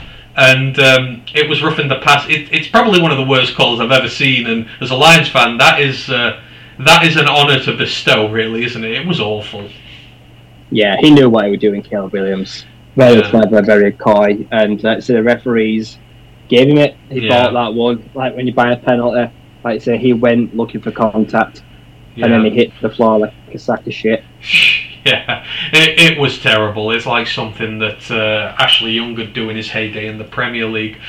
Big Aries, going back to Northwestern, says, I forgot Pat has been at Northwestern since 2006. He's had rough years, they trend up a bit. He has one good year every 4 years and it convinces them to keep him. He'll have like a 10-2 season in 3 years and they'll be like, oh yeah, that's fine. They really need to get themselves out of that cycle. Grandad, as I said, Luke G's just gone live. Yes, I know he has. Everyone's gone to watch Luke, but hey ho, we're still going for now. I will drop in with him later, though. I do want to chat with him, so you'll see me there on his show in a bit. Right, other games. So, when a coach is fired, it's like happens a lot in football over here, right? When a coach is fired and then his team automatically goes and lays waste to someone, and you don't know why they didn't do it before. Well, Will Healy must be sat at home going, "What the actual hell?" Oh, Charlotte fired. Charlotte fired Will Healy last week because they were 1-7 and could not win a game for love nor money, and then they came up against the 4-3 Rice Owls and dropped 56 points on them. 56-23 to Charlotte over Rice. Chris Reynolds is like, Patrick Mahomes, throws 5 receiving touchdowns. They have 3 different guys score touchdowns on the ground. Shadrick Bird, Calvin Camp, Johnny Martin. Elijah Spencer gets 3 touchdowns as a receiver through the air. Grant DePose gets 1. Victor Tucker gets 1. The defense just goes crazy. You think like 4 different guys had sacks in this. And this is against the Rice team who've been middle of the pack. They're not special, but they've been beaten this year. Charlotte have lost to FCS teams. They've lost to really bad sides. And then 56 in one day. Will Healy must be fuming sat at home. Yeah, it's bizarre. Like say, what changes in a week? You can't change that much in a week because they're basically the same level of players that are available to you. Right, that and the Old Dominion score, bizarre. What a huge smash that was for the Monarchs. Oh God, Old Dominion are such a weird team this year. I feel like Very most weird, weeks I'm talking in glowing terms about them and how great they've been, but then they lose just games and you're like, how? Why? What the hell are you? Are you just a team that loses every game it's expected to win and then wins games it has no right to? That's what I feel like they are this year. They're that team this year. It's weird. But speaking of bad teams who are bad, I mean, Mario Cristobal and the Miami Hurricanes, Jesus Christ, how bad are they this year? 4 overtimes it took them to beat Virginia. And I know Brennan Armstrong, this time last year, that would have been a really impressive victory, but this Virginia team ain't last year's Virginia team. It's awful. It's 3-5. Its quarterback is useless this year. Can't really do a whole lot, but I mean, what the hell? I know Tyler Van Dyke's injured and not playing, but all they scored was field goals in this game. There was not one single touchdown. This was just, oh no, hang on, was there a safety in there? Oh no, it was a 2-point conversion at the end. 4 field goals each and 1 2-point conversion in 4th overtime. I mean, this would have been enough to suck the life out of, the Grim Reaper. This was that bad, and that team is just bloody bad. Yeah, they have fallen off a cliff. The atmosphere must have been awful. It's not even a win you enjoy. Like, imagine what time you get on for your tea after 4 overtimes. You must have been well pissed by the time it was over. Like, you can't have been happy. The fans must have been so upset. Like you said, Virginia Tech, bad. Miami, now bad. Mario Cristobal, hot seat. Real hot seat. He's in trouble already. But yeah, just one of those games where you just win or lose, you just want it to end. Oh yeah, it was not good, not one little bit. And yeah, well, we'll carry on the trend with bad teams at the minute. I mean, Mizzou smoked South Carolina. The Gamecocks 5-2, having a respectable season, and Spencer Rattler's not been great. And they got beaten by Missouri. Spencer Rattler 20 of 30, 171 yards and an interception. The lead running back has 30 yards rushing. They have 34 total rushing yards in the game. And that's it. I mean, the defense does what it can, but Mizzou ain't even that good. They got 2 rushing touchdowns and the rest were field goals. Dominic Lovett got 148 receiving yards. The Mizzou defense did well. I think it was 5 sacks on the day. They had a pick, but that's an ugly loss for South Carolina to Mizzou. They should be beating teams like that with the players they brought in from the portal. Yeah, like I say, they went all in for Beamer. They brought in Stogner, one at the tight end. Yeah. Like I say, they brought in... I can't believe the team with Spencer Rattler was in 5-2. Like I say, he has been terrible nearly all year. Yeah. They win in spite of him weekly because of a defence and good weapons, but Rattler has not played really any part in those 5 wins, I don't feel like. No. But yeah. Then, like I say, Mizzou, is it Connor Bazelak? Is he the quarterback? No, Bazelik's Indiana. I think he's Indiana. I don't know their starter at the minute. That's where we're at with them. It's ugly loss, and let's just stick on the trend of struggling quarterbacks.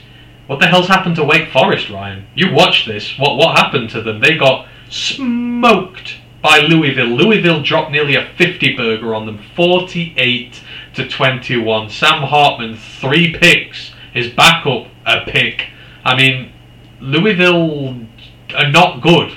They're not a good team this year, but what was it? I think 1, 2, 3, 4, 5, 6, 7, 8 sacks on the day, 3 picks. This Louisville defense crushed what's meant to be a good offense. Yeah, 4 picks. I think as well, a few fumbles lost. I think it was 6 or 7 turnovers on the day. They had 8 in one quarter.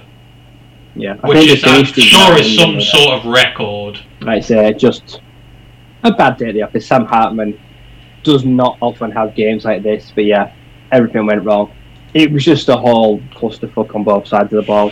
That defense that we know is bad is still bad, and that offense that is usually really good and protects the ball just decided it was kind of a day where gave it away. I think it was 10 times. I think it was 10 turnovers or 10 combined losses of possession. Yeah, absolute meltdown. Yeah, absolutely. And yeah, this was a bad weekend for a lot of draft quarterbacks. BYU season's dead. They lost again to East Carolina this time. I mean, that East Carolina team's alright, but BYU are 4-5 on the season. Now, Jaron Hall was alright, but he's not what was advertised. No, he has totally fallen off a cliff.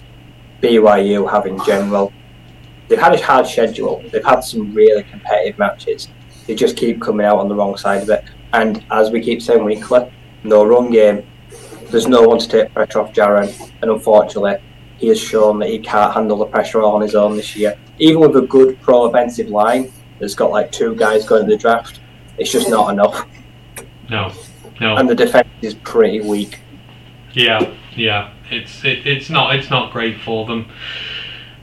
Yeah, disappointing. ECU, they're 6-4 this season. They're middling. They're an okay team, but nothing special. But yeah, BYU, bad season. They need to find a running back. Got to be their number one priority next season is to find a running back. And we'll finish it all off. Ohio State, Penn State. Ohio State won 44-31. Penn State looked lively. They ran the ball well. Clifford was throwing the ball well. They were threatening an upset, winning in the fourth quarter of this, but Penn State just continued to be held back by Sean Clifford. He coughs up a fumble, which turns into a touchdown for Ohio State. You can't trust him when the lights are high. No, Penn State should have won this game. This is one of their biggest chances to beat Ohio State for years. Like I say, the play was good. Nick Singleton, the freshman backs, continue to get the job done when they're required, even against the biggest stages. Like I say, they entered with the lead, but Clifford went and did a big old Clifford on them, turned the ball away, and the momentum like that just flipped, and they just didn't get it back, unfortunately. I think it's time to see Drew Aller. I think Clifford, for the sake of next season, with what's left this season, I'd start giving probably Aller a few quarters because you need to know what you've got. Sean's on his way out. Well, he threw 2 picks right at the start of this game. I think he was like 2 of 4 with 2 picks, and it's like, you can't do that. How against Ohio State? They could have won this game with a competent quarterback. Ohio State were poor. However, one man who was not poor was their defensive lineman, JT Tuimoloau. I mean, you know, he had 8 tackles on the day, 2 sacks, 2 interceptions. I think it was 3 tackles for loss. He had a battered pass, which became an interception off that. I mean, one of the greatest defensive lineman displays we've seen in the last few years in college football. He just did everything.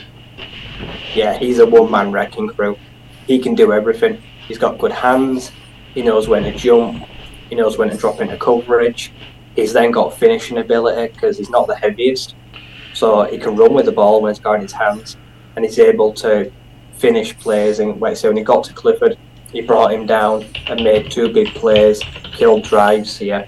Best defensive performance I'd say of this season from one player.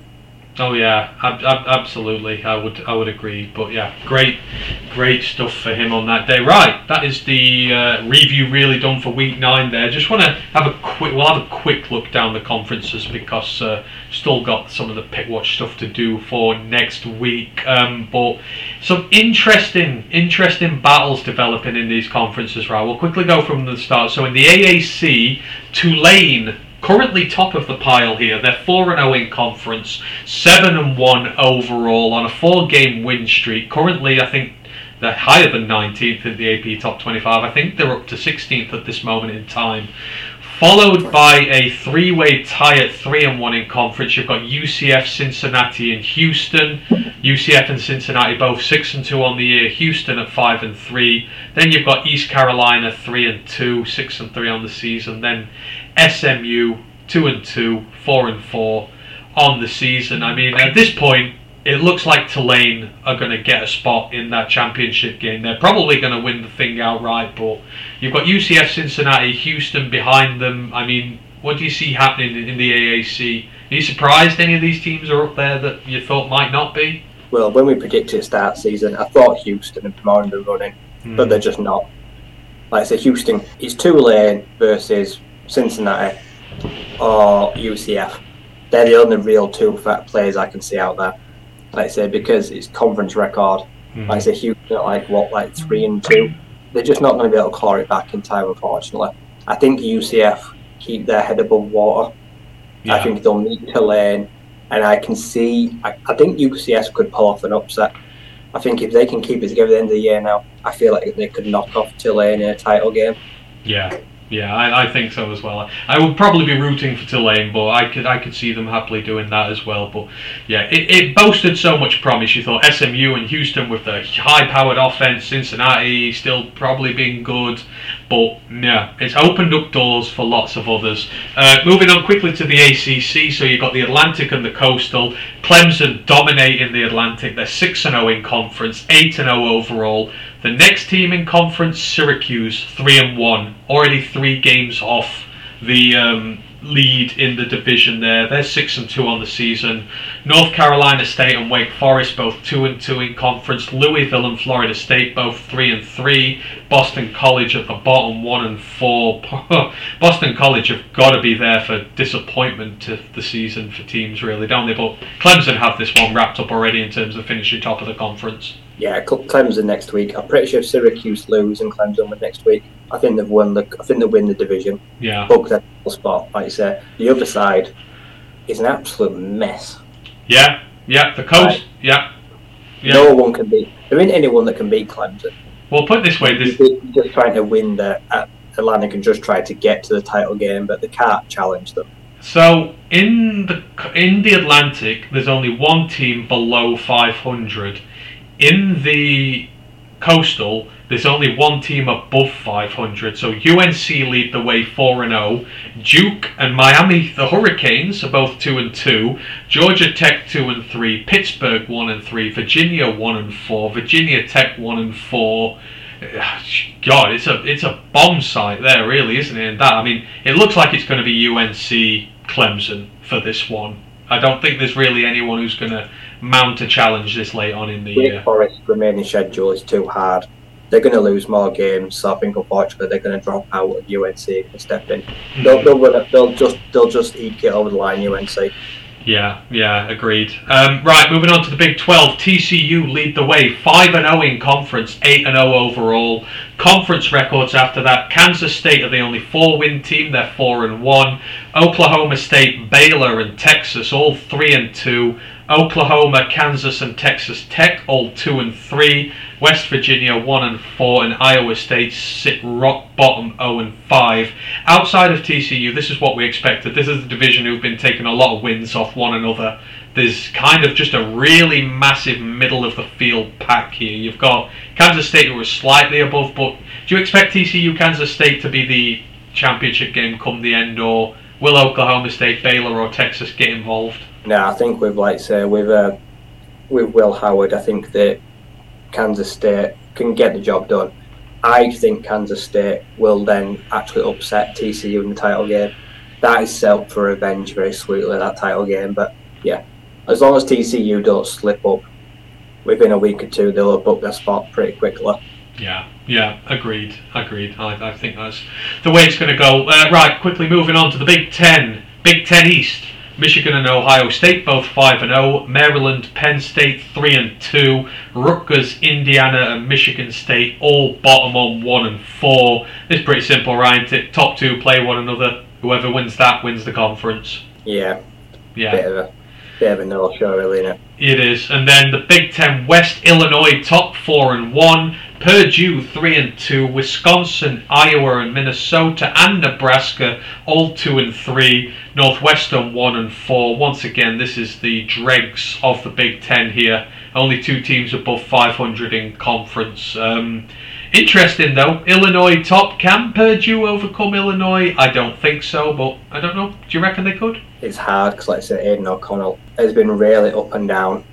Like I say, he's turned the ball over a lot, but he's scored a lot. I'd have to look at their schedule. I think Purdue could catch them. It only takes one game to swing. You could both by next week or 2 weeks. They could both be 4-2. I think. So, yeah. Illinois have to play Michigan still. I know that's one of their last remaining games. That helps. I think that Purdue need to win out. Yeah. And hope Michigan wins. Yeah, absolutely. Right, moving on quickly to the next ones. The CUSA we're in next. UTSA, top of the pile, 4-0 in conference. North Texas, 4-1. Western Kentucky and Florida Atlantic 3-2. Rice, Florida International 2-2. UAB and UTEP 2-3 each. Middle Tennessee and Louisiana Tech 1-3. Charlotte 1-4. I've not really been paying as much attention to it this year, but UTSA quietly having a good season in conference after losing a swathe of players to the draft. Obviously still got Frank Harris there, but them and North Texas lead the way. You get the feeling that's probably where that's going to go championship wise. Yeah, that looks like those two just need to just see it out now. Just get the job done. Don't make any silly mistakes, and they should meet. That'll be a very interesting title game. Yeah, it will be. UTSA still look pretty good despite all the ones they've lost. The Independents ain't really a conference, but Liberty actually the best independent side this season, 7-1 overall. Then it's Notre Dame. Then it's BYU and UConn. UConn are a 4-win team this season, Ryan. No one saw that coming. No, they've done really well. That win against Boston College this weekend, 13-3. Also there, but fantastic. That's great for football. Yeah, it is. And, fair play to Jim Mora for the job he's done there. A couple of conferences to go. So the MAC is a minefield this year. The MAC East, Ohio and Buffalo on top, 4-1 records each. Bowling Green 3-1. Miami, Ohio and Kent State 2-3. Akron at 0-5. Then the MAC West, Toledo top 4-1. Ball State 3-2, Western Michigan 2-2, Eastern Michigan 2-3, Central Michigan 1-3, Northern Illinois, last year's champions 1-3, right at the bottom. The MAC's been a disaster zone this year. The Michigan sides have been bad. Eastern Michigan, the team where you're not expected to win, have the most wins of them all. They're about to qualify for a bowl game. It's MAC's crazy this season. Not good, but it's fun. Like I said, predicting the title game, when you've got 4-0 and you've got 2 4-1s, pretty much impossible. I ain't got a clue. No, I don't either. It is Mac Attack week actually, so there is Mac Attack on tonight. The Michigan sides are playing, so if you do want to watch some college football this evening, go check that way. Right, just 3 more to go, 4 more. Mountain West. Mountain West is another disaster zone this year. The Mountain West. Fresno State and San Jose State top 3-1, San Diego State, UNLV 2-2, Hawaii 1-3, Nevada 0-5. Then the Mountain West Mountain Division, Boise State top 5-0, Wyoming 4-1, Utah State and Colorado State 2-2, Air Force 2-3. Air Force nearly bottom, and we predicted them to win that conference. That's year. New Mexico bottom 0-4. I mean, this is another disaster zone this year, but so far it's Boise State versus Fresno State, but this could change week by week. I'm going to say Wyoming because I feel like Boise State have got another loss in them somewhere. They've looked good. They've caused since Batmeyer's gone, but they're not very reliable. No. Like I say, I'll say San Jose State v Wyoming. Yeah, I think Boise State will get there, but I wouldn't be surprised if that one changed. Really at all. Where are we? Just need to finish off. We've got the Pac-12 up next. I just need to get my things up for that. The Pac-12. All over the place. Oregon top 5-0 in conference. USC 5-1. UCLA and Utah 4-1. Oregon State, Washington 3-2. Arizona State 2-3. Everybody else, that's Washington State, Arizona, California, Colorado and Stanford, all 1-win teams and have all lost 4, apart from Stanford who have lost 5. This seems pretty clear and cut who's in the championship game this year. Oregon, USC look like they're gonna meet. They're heading for a collision course. Early prediction? Oregon comfortably. Oh, really? They can score points, but they can also stop points. Yeah, that's true. That is something that USC can't do very well. Right, 2 left. Southeastern, SEC. The SEC West. They're actually a 3-way tie at the top here, Ryan. Alabama, LSU and Ole Miss, all 4-1. Mississippi State and Arkansas 2-3. Texas A&M and Auburn 1-4. Oh, a 3-way scrap. Could Alabama be Could Alabama be about to relinquish control of that conference? If LSU win this weekend, they're going to go to the SEC championship. If they don't, I think Ole Miss will. Yeah. I don't think Alabama are going to make it. I can see them slipping up somewhere. Yeah, absolutely. They definitely could. In the SEC East, Georgia 5-0, Tennessee 4-0. Obviously, that is going to come to a head this weekend. Missouri, South Carolina, and Kentucky all 2-3. Florida 1-4. Vandy 0-4. Of course, they are. Go on, Ryan. Predictions. Who is going to be the SEC championship game this year? Because there are 5 teams in contention here amongst the 2 conferences. It's not easy, is it? Ole Miss v Tennessee, because Tennessee and Georgia. Wow. The winner of Tennessee and Georgia makes the championship game, basically. What odds would you have got that at the start of the year? Ole Miss versus Tennessee is the SEC championship game. Probably really good. You'd be a millionaire out of a pound. I think LSU could beat Bama. Oh. That's why I think if LSU beat Bama, I think LSU got the title game. I reckon LSU Tennessee for the SEC championship. I just don't know. LSU just seem to be really sneaking under everybody's noses there. Right. Sorry, go on. LSU quarterback Jaden Daniels has got 30 rushes of 10 plus yards this year. Yeah. He leads the way. The other 4 in the top 5 are all running backs. Yeah. The dashing teams. Yeah, they are. We'll finish off with the Sun Belt. Group. Why are they called Group A and Group B? I don't know. Anyhow, Group A. Coastal lead the way, 4-1. James Madison 3-2 in second, respectable start to their first FBS season.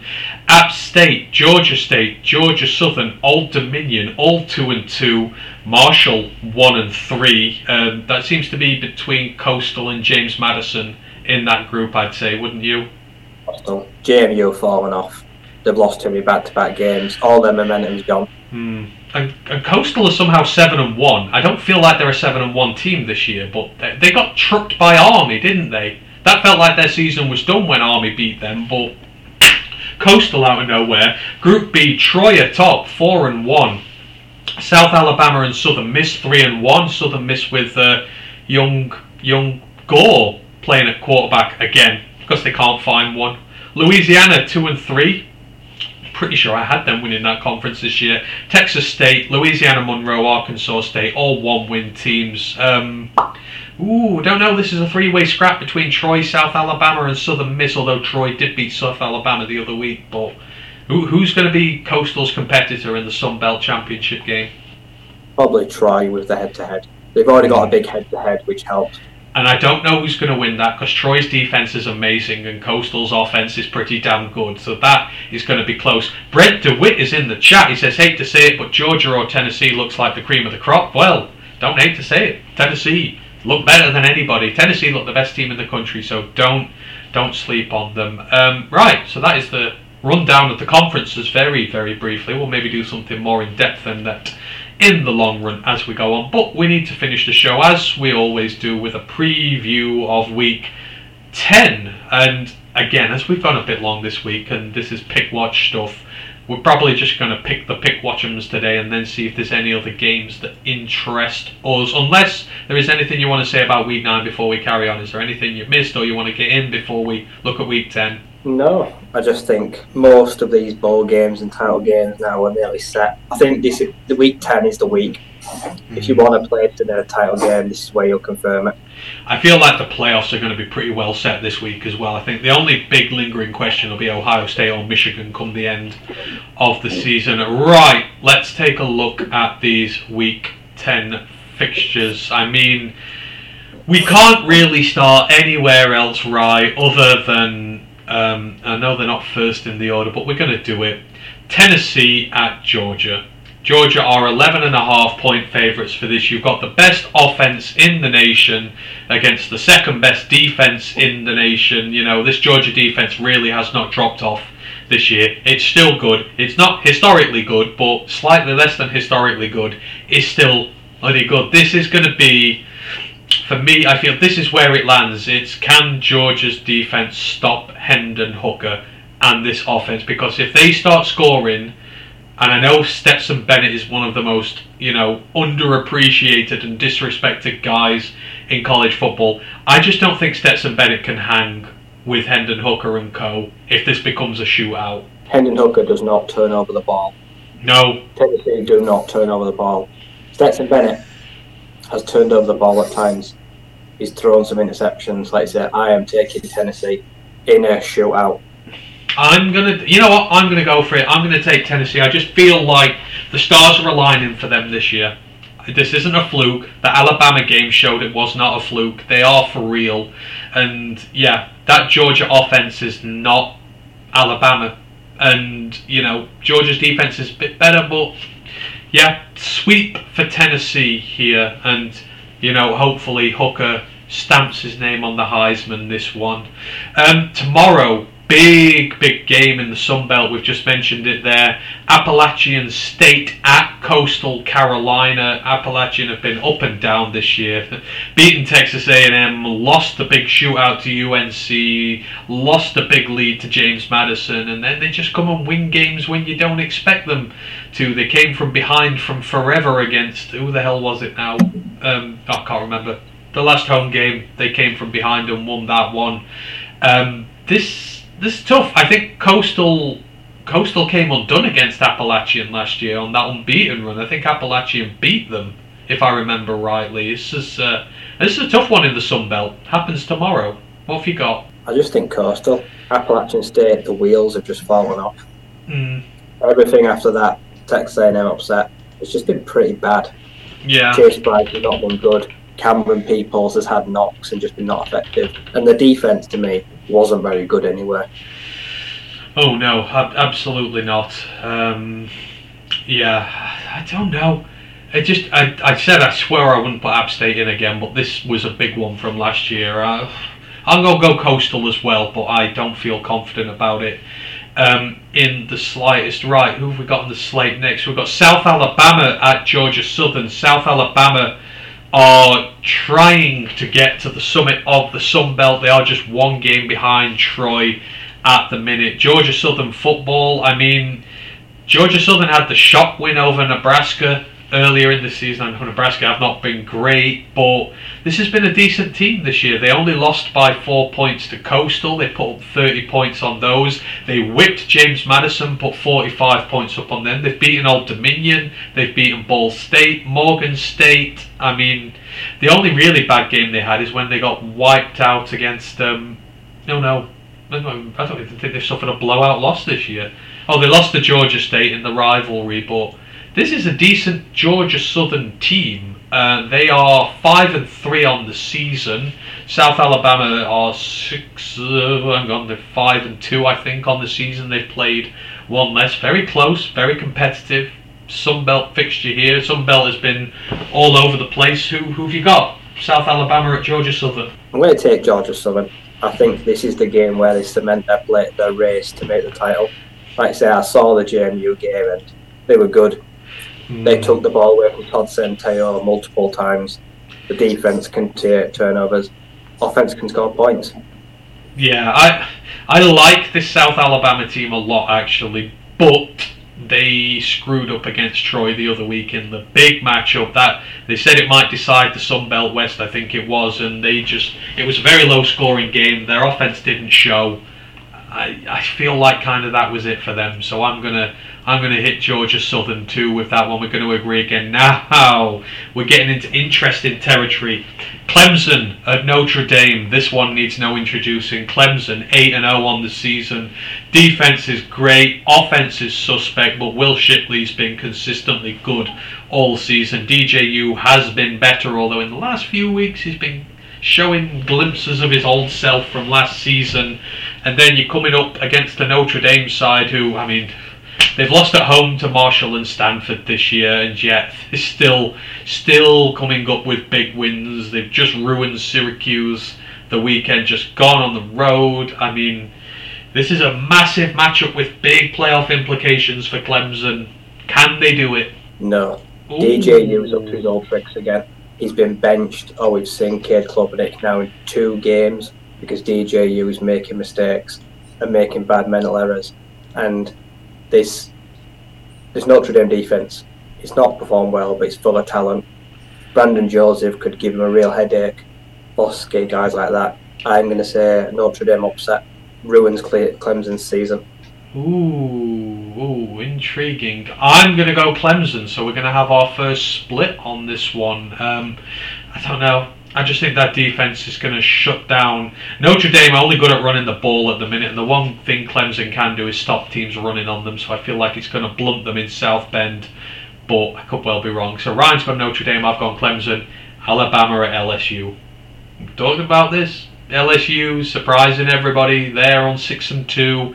Alabama, they've had their one defeat. They absolutely cannot afford to lose this, but they go into the Bayou, and LSU seem to have got their swagger back at home. This is not as cut and dry as it's led to believe. I mean, everyone else in the pick watchers just straight up picked Bama for this one, but this isn't not that easy. Go Tigers. Took down Ole Miss. They're going to tear down Alabama, and they're going to win the SEC side. They have just hit the form at just the right time, and their big names have just started performing. Harold, like say, Jane Daniels is the best rushing quarterback in the nation currently, and he's throwing the ball pretty well. Coaching pretty good. They're doing all this without Keishon Boutte basically still, which is pretty remarkable. Yep, I think they're going to take down Bama. Yeah, I do as well. I'm going to go the LSU upset with you. I fully believe they can do it. And Alabama, let's not forget how undisciplined they are at the moment. Penalties galore, ruining drives on offense and defense. And LSU, for the most part, ever since that loss first week to Florida State, they've progressively got better week by week. And they look like they're hitting their stride at the right time. So, yep, I'm going LSU upset. I'm putting them in every week now because they've got to be upset eventually, or do they? Texas Tech at TCU, Ryan. This is big banana skin. They had the ranked win last week. You think that Texas Tech, they're not ranked, but they put points down on you. They score 40 points in a game easy, and we know TCU's defense don't do a damn thing about it. And 1 week, someone is going to stop that TCU offense. Is it Texas Tech this week? They changed their quarterbacks like I changed my socks. They've got two quarterbacks that have got loads of playing time, loads of yards, even though they're not great. They still score a lot of points despite a very up and down offense that's always chopping and changing. TCU will take them too lightly and they'll pay for it. See, I'm in this thing now where I'm betting against TCU every week just so that if they keep winning, I don't feel bad about it, but you know, when they slip up eventually I'm going to get one right. So I'm with you. I think Texas Tech are going to upset TCU this week. That defense is going to let them down eventually. Staying in the Big 12, Texas at Kansas State. This is pretty much vying for second place at this point. Kansas are 4-1 in conference. Texas are 3-2 in conference. If they aspire to be in that championship game, they have to win this one on the road. Who knows what Texas side's going to turn up? It was bad Quinn Ewers last week. He's been pretty decent for the most part, but what have you got, Rye? Kansas State at home to Texas. Kansas State. They're going to book their spot in the title game.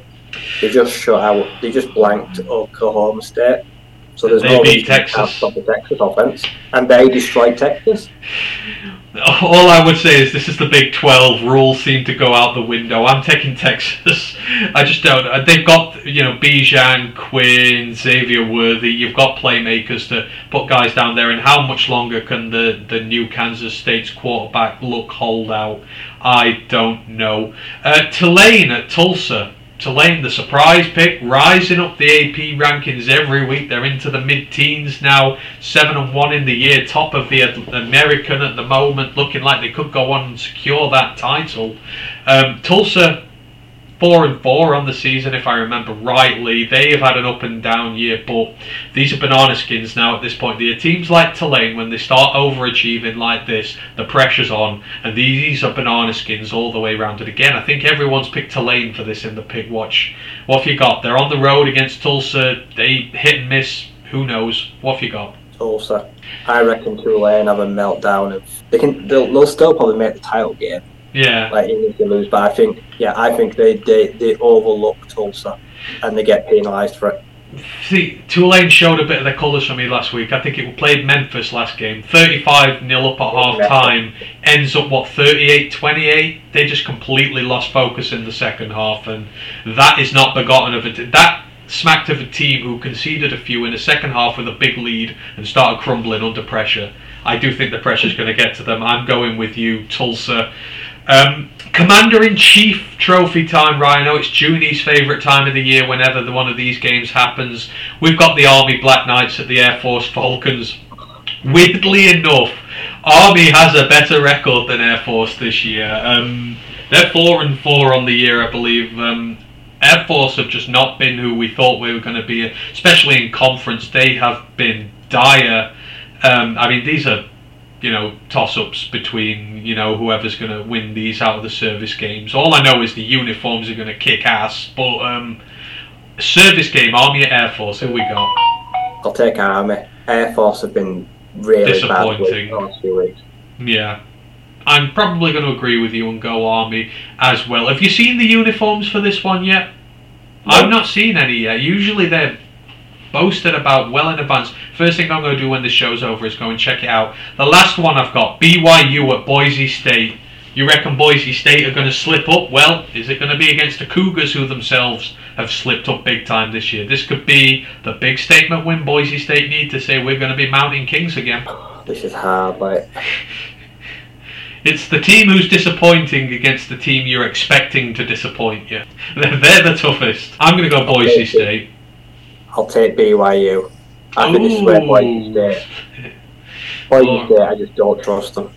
Alright, interesting. So, we've got a few differences of opinion with that one there. Are there any other games you've keenly got your eye on this week? Last year's Toilet Bowl, UMass and UConn, no longer.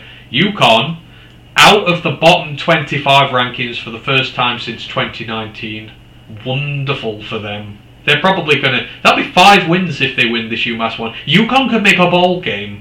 I mean, how crazy would that be? You only get so many teams that can enter if they did get to that thing. It'd just be fun to just put them in a bowl game, just to see how they play. Just give them the bowl thing. So yeah, that'd be very interesting. Absolutely. Other games, ranked sides, Ohio State at Northwestern. Yeah, no, that's not happening. Oregon away at Colorado. I mean, Colorado gave you a lot of fight this weekend. I know it was kind of easy in the end, but Colorado team aimed to push over, but they're probably not going to stay with Oregon very long. No, they conceded 42 points to us and a backup quarterback in Trenton Bourgier. Like I say, who now actually looks really good. Yeah. He should be our starter all season, but yeah, if you concede 40 plus points to us, you're not very good. No. Looking at you, Washington. So Oregon should handle them. Yeah, definitely. Pac-12, a lot going on. Cal are at USC. Yeah, that's going to be USC winning that one. 2 interesting ones, right? UCLA playing Arizona State, and Arizona playing Utah. Is there an upset in those 2 games? I think Arizona will beat Utah. Oh, I thought I might get you to say Arizona State upset UCLA, but we will lose to UCLA, but I think we'll make a good go of it. I reckon Valladay versus Charbonnet will be a good one. I reckon they're going to combine for about 400 yards and 5 touchdowns between them. Plus Elijah Badger. We've had that freshman receiver who's actually grown into the role as our leading receiver this year. One of the better receivers in the Pac-12. Yeah. Anyone else? Oklahoma State played Kansas. Kansas had their break. I feel like their season's done and dusted a bit. Wake Forest play NC State, but of course Devin Leary's out for the season, which is such a big shame. Wake Forest make really hard work of that. I thought them on upset alert, definitely. And the thing is, NC State's defense is damn good. That's what is keeping them in games. That is what is keeping them in games this year. So, Baylor, Oklahoma. Ooh, is that a rivalry game?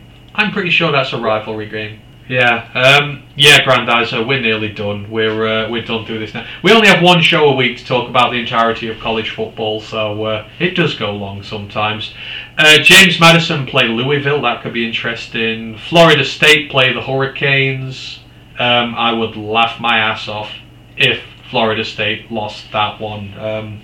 2 games already took place. Ball State beat Kent State. Ohio beat Buffalo in the MAC. Anything else you want to get off your chest? We've gone through a hell of a lot today, but it's been fun. But anything else you want to get off your chest before we depart today? Nope. I think things are shaping up very nicely. Oh, God, yeah. This time next week, we're going to have answers to most questions. Yes, we're going to have a lot of answers, especially in regards to the Heisman and the college football playoff rankings. So, interesting week ahead. Thank you to everyone who has joined us this evening on Twitch and on YouTube. Big Aries has been watching us on Twitch, and Grandizer, Crow, Micro Mike, everyone's dropped in with us on YouTube. Really appreciate you all dropping in. So our next episodes, the main podcast tomorrow, Thursday the 3rd of November, it'll be the Green Bay Packers preview, and myself and Ryan will be back in a week with the college pod about the 9th of November. We'll be reviewing week 10. We will be previewing week 11, and we're probably going to take a bit more of an in-depth look at the Heisman runners and riders, because it'll be well in the air after this. So thank you ever so much to everyone who has joined in. Just remains for me to go through all the socials. First, thank Hank, thank Ryan for the show. So you can find us everywhere: YouTube, Roar of the Lions UK, Twitch, ROTL_UK, Facebook, our page, Roar of the Lions UK, and our group, Detroit Lions Fans UK, One Pride Worldwide, Twitter, Instagram, ROTL_UK, and on the website, www.roarofthelionsuk.com. Weekly posts out for our game previews from our writer Ash. Go check them out. Our own Matthew Turner has released a piece today about the TJ Hawkinson trade for the Detroit Lions. Is it genius? Is it madness? He explores that one. And go check them out. Thank you ever so much to everyone who has joined us. And it just remains for me to say, One Pride.